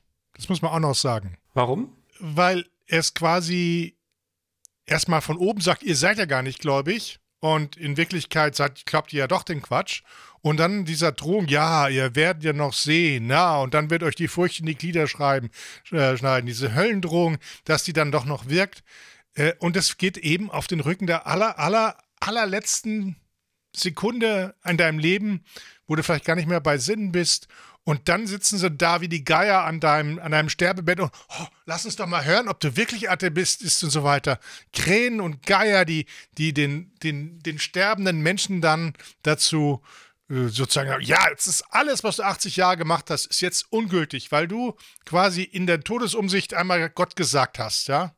Ne, und das unglaublich schäbig. Harald Schmidt ist ja, was sagt man, Kabarettist. Solche Aussagen macht man als Kabarettist nicht, man macht sich darüber lustig. Aber sowas ernsthaft von sich zu geben, das ist peinlich. Und man kriegt ihn leider nie so richtig zu fassen, weil er halt sofort das Publikum auf seiner Seite hat und es dann so wegkichert und so ein paar blöde Sprüche bringt und so. Ich würde ihn gerne mal sehen in einer wirklich harten Debatte, wo das wirklich festgenagelt wird und wo man ihm diese Ausflüchte nicht erlaubt oder so, ja. Das machen die auch nur mit Atheisten. Ne? Also stellt euch mal vor, es wird sich jemand hinstellen und sagen, Juden gibt es eigentlich gar nicht wirklich, die lügen alle nur. Das sind eigentlich alles Katholiken und auf dem Sterbebett, da werden sie es noch zugeben. Jetzt kommen wir in den Oktober und dort in die Politik und da suche ich jetzt mal nur mal so das Allerwichtigste raus, weil uns das Dumme ist, bei den Schlagzeilen, die gerade erst passiert sind, die haben wir alle noch im Ohr. Das ist dann nicht mehr so spannend und deswegen raff ich das so ein bisschen. Erste Schlagzeile, der Staat braucht Christen. Ja. Dann das Vertrauen der Deutschen in die Reformkraft des Papstes sinkt. Dann ein Präses, also ein Mann namens Kern, der da was zu sagen hat, sagt, Kinder haben ein Recht auf Religion. Ja, das sind die 3 Schlagzeilen. Welches davon sollen wir öffnen? Kinder haben ein Recht auf Religion. Also, das ist wieder ein Artikel von IDEA. Und zwar über die Aufgabe und das Vorrecht christlicher Schulen in Deutschland. Und da schreibt jemand, Kinder haben ein Recht auf Religion. Darum ist es wichtig, dass es Religionsunterricht an öffentlichen Schulen und daneben auch konfessionell getragene Schulen gibt. Was heißt Recht auf Religion? Es wird ja kein Kind daran gehindert, religiös erzogen zu werden oder mit sonntags in die Kirche oder irgendwie in die Moschee oder sonst wohin zu gehen. Das ist doch eigentlich nur wieder damit, wie du es schon am Anfang gesagt hast, damit verknüpft, dass man sagt, aber weil Kinder ein Recht auf Religion haben und deshalb brauchen wir die religiösen Schulen. So, es hat nichts mit einem Recht auf Religion zu tun. Es geht darum, Recht, aber keine Pflicht. Weil das Kind wird ja in der Regel gar nicht gefragt, ob es auf eine religiöse Schule gehen wird. Das entscheiden in der Regel die Eltern. Und wo sind die Leute denn, wenn es umgekehrt läuft? Ja? Also wenn du jetzt religiöse Eltern hast, die ihre Kinder indoktrinieren und zwingen, in die Kirche zu gehen und so weiter, da garantiere ich euch, die Leute, die da jetzt schreien, in dem Fall würden die sich nicht bewegen und nichts tun. Ja, und vor allem haben sie ein Recht auf die Religion, die zufälligerweise ist die von denen es behauptet ist. Also wenn man die falsche Religion schicken muss, dann oder wir wollen doch Religionsfreiheit. Und außerdem gibt es ja auch das Recht, da unbehelligt zu bleiben von dem religiösen Quatsch, und das muss ja in der Schule auch gewährleistet sein. Und die beste Art, das zu gewährleisten, ist, dass die halt ihren religiösen Unsinn woanders, außerhalb der Schule verbreiten. Ne? Früher gab es ja Sonntagsschule, sowas in der Richtung. Kinder haben Recht darauf, dass man ihnen die Wahrheit sagt und das jeweils beste Wissen präsentiert. Und das übertrumpft die Ansprüche der Eltern, finde ich. Ja. Wir sind im Oktober und da fehlt uns noch die Rubrik Theologie. Und wer ist dran als Wichtel? Ich glaube, Viktor ist dran als Wichtel. Ja? Und zwar, pass mal auf, ich habe wieder ein paar lustige Schlagzeilen rausgesucht. Und zwar: Ein katholischer Pfarrer zerstört satanische Halloween-Kürbisse. Lobet den Herrn. Dann es gibt so Kinderbibeln und da gibt es ein neues Ding und das heißt das Megabuch. Und einer, der dafür verantwortlich war, sagt, die Bibel kann richtig Spaß machen. Und es gibt eine Warnung, und zwar eine Schlagzeile: Welche Folgen hat der Austritt aus der Kirche? Und dann wird man dann gewarnt, dass man dann jenseits der Friedhofmauer namenlos verscharrt wird.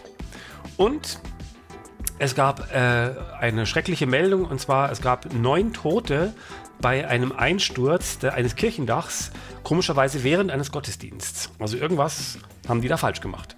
Ja, Viktor, welche Meldung sollen wir öffnen? Ich glaube, am meisten bin ich für die Folgen des Austritts. Das war wieder so eine Geschichte, wo, wenn man dann mal googelt, was ist dann das für ein Autor oder eine Autorin, glaube ich, war es, dann merkt man, das ist so eine katholische Dingsbumsschule und so weiter und so fort, ne? Und der Artikel ist vom Fokus, ne? Und der schwimmt so mit Artikeln mit diesem Büchsenöffner werden sie schlank oder so reparieren sie ihre Heizung oder sowas. Ne? Und da gab es eben auch dann dieses. Und der Artikel hat folgenden Text: So viele Austritte wie im Jahr 2022 gab es in der katholischen Kirche noch nie. Die Gründe dafür sind vielschichtig. Viele möchten aber in erster Linie schlicht keine Kirchensteuer mehr zahlen. Aber das hat Folgen, was dieser Schritt in der Konsequenz bedeutet. Und dann gibt es 2 Beispiele. Und zwar das erste ist: Die Taufe ist ein unauslöschliches Prägemal.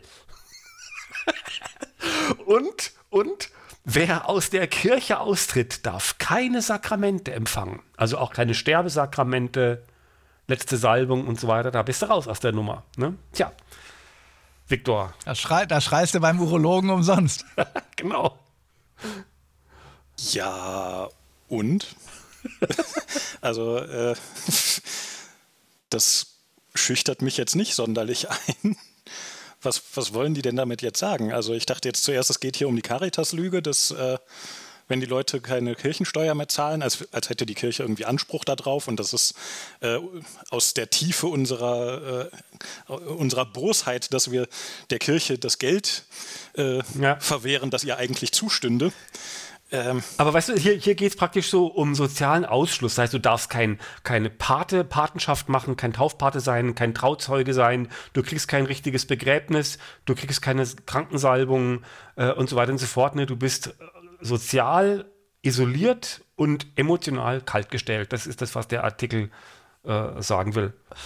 Ich gehe in den November dort in die Politik. Die Landeskirche Bayern schlägt Alarm. Kirchensteuereinnahmen sinken dramatisch. Dann, die Zahl der betenden Katholiken halbiert sich. Es gibt anscheinend so eine Untergruppe der betenden Katholiken. Da kann man sagen, kriege ich da Rabatt, ich bin ein nicht betender Katholik oder so. Ne?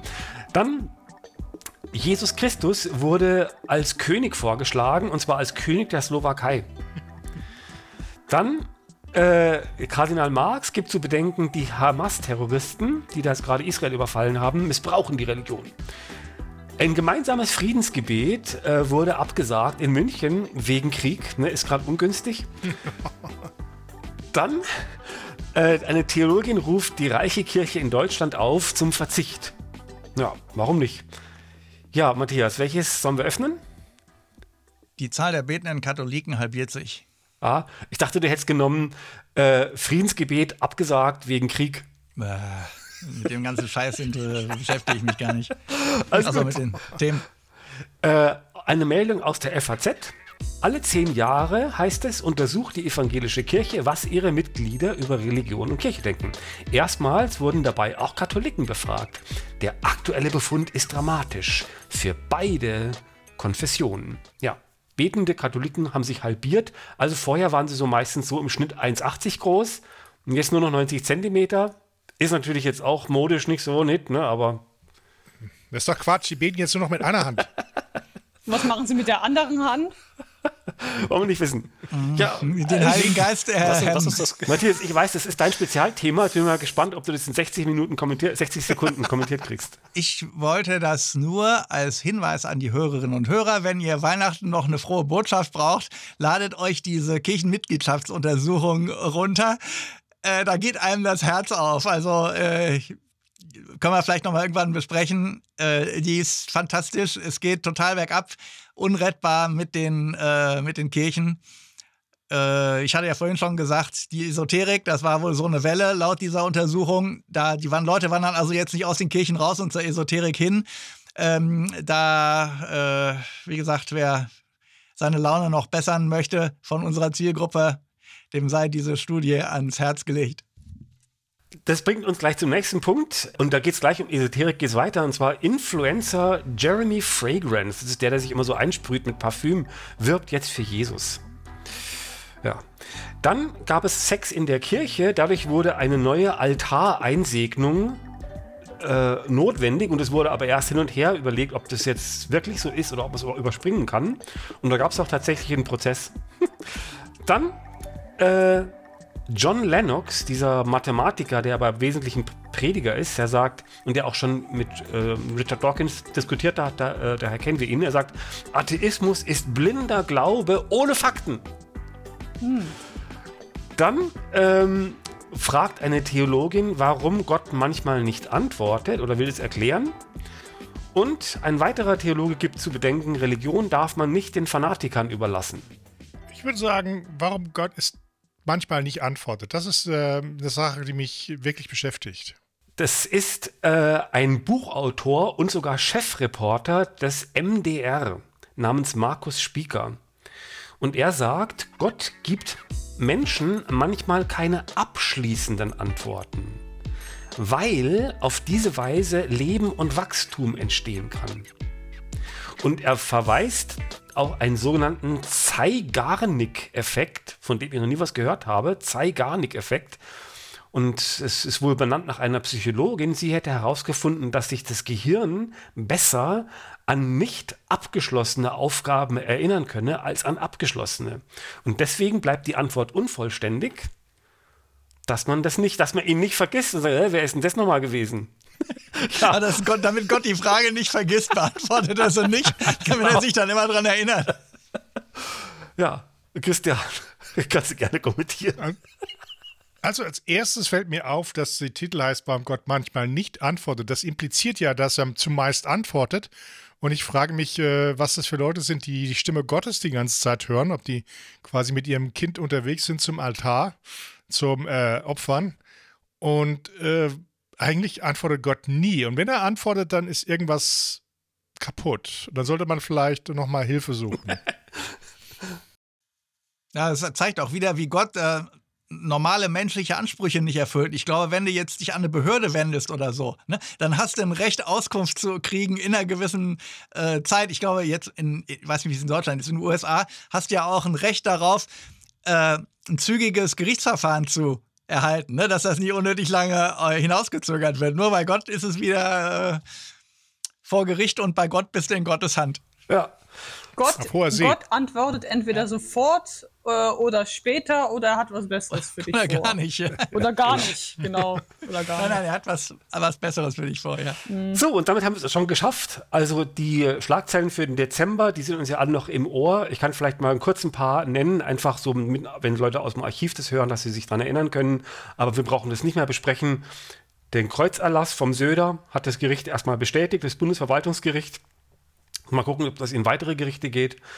Dann, der Vatikan hat jetzt doch so teilweise Segnung von homosexuellen Paaren erlaubt. Das haben wir ja am Anfang der Sendung, ihr wisst, ne, damals vor ein paar Stunden haben wir das schon besprochen. Und eine Theologin haben wir schon verarscht in der Sendung, die meinte, die Klimakrise verlangt nach einer neuen Schöpfungstheologie. Und das wären so die wichtigsten Dinge gewesen für den Dezember. Also ihr seht, am Anfang haben wir uns gedacht, Mensch, ist denn überhaupt irgendwas Wichtiges passiert, so in der Religion in 2023? Aber ich denke, ihr habt gesehen, dass da ganz schön viel passiert ist. Vieles hat sich wiederholt. Vieles war Irrsinn. Vieles war aber auch irgendwie unterhaltsam und auch irgendwie auch interessant, fand ich. Also ich fand das irgendwie eine ganz nette... Aber der Irrsinn hat irgendwie das Größte losgezogen. Das meiste war einfach absurd und witzig. Ich hätte noch eine schöne Schlussmeldung mit dem Gottesdienstbesuch. Also es gab, ich glaube Anfang Dezember, so eine Meldung, dass nur noch jeder Vierte will Heiligabend in die Christmette, also die meinen den Gottesdienst am Heiligabend. Aber immer mehr Jugendliche glauben an Gott. Und nach der dramatischen Austrittswelle aus den großen kirchlichen Konfessionen kommt jetzt die nächste Schocknachricht für die Kirchen.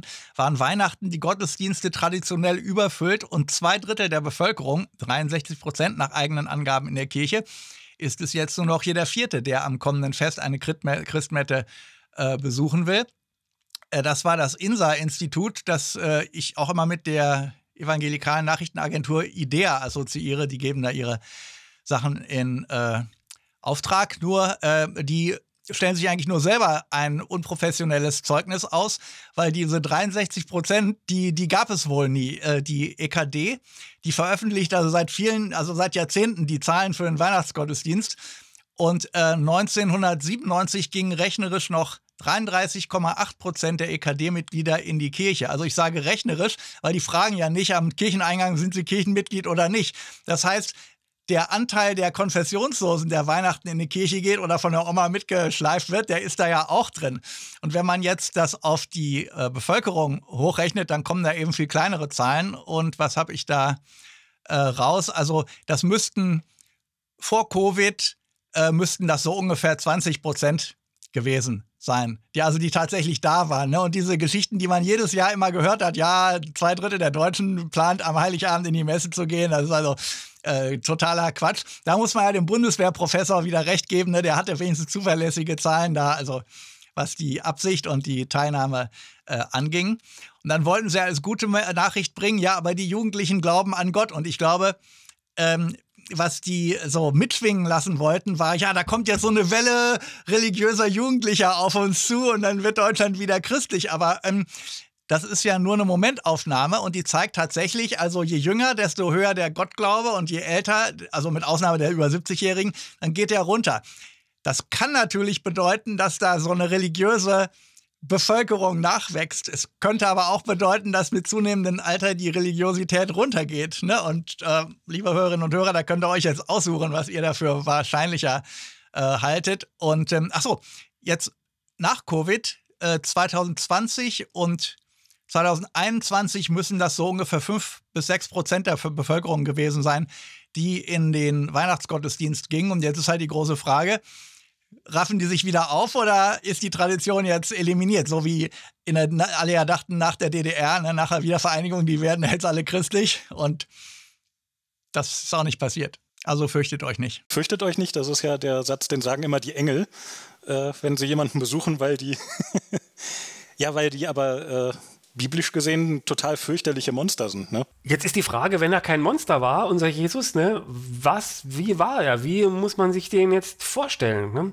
Und das bringt uns zu unserem schlauen Spruch. Und er lautet: Man geht gewiss nicht fehl, wenn man sich Jesus als einen extrem schizoiden Psychopathen vorstellt, überempfindlich, reizbar, ausfallend, zwischen autistischem Traumdenken und rühre mich nicht an einerseits und pathetischem Welt-Ich-Gegensatz hin und her pendelnd, Humorlosigkeit überwiegend des Depressiven, Verstimmten, Gespannten, kühl gegen andere, insofern sie seinem Ich nicht schmeicheln, kühl gegen die Mutter und Familie, Unausgeglichenheit, bald weich und ängstlich, bald gewaltsame Zornexplosionen, affektive Maßlosigkeit, voll innerer Unruhe, die fanatische Unduldsamkeit des Schizoiden gegen die Andersgläubigen.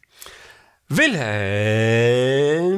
Lange-Eichbaum, der deutsche Psychiater Wilhelm Lange-Eichbaum in seinem Werk Genie, Irrsinn und Ruhm von, und jetzt kommt's, 1928. Und das war die 140. Ausgabe des Ketzer-Podcasts und das war unsere großartige Wir warten aufs Christkind Sendung und es war auch im Grunde fast schon so eine Silvester-Rückblicks-Sendung und wir haben also hier stundenlang vor uns hingesendet und deswegen danke an alle Mitketzer. Die Ramona ist mittlerweile ausgeschieden, die war auch ein bisschen krank.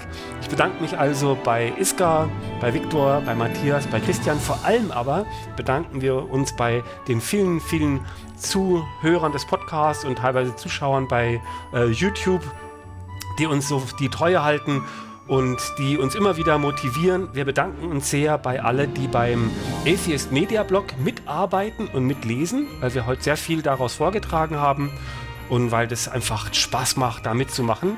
Also allen euch wollen wir unseren Schlussapplaus spenden. Danke, dass ihr da seid und danke, dass ihr das mit uns macht und danke, dass wir das für euch machen dürfen. Danke, danke, danke und tschüss. Tschüss. Tschüss. Tschüss.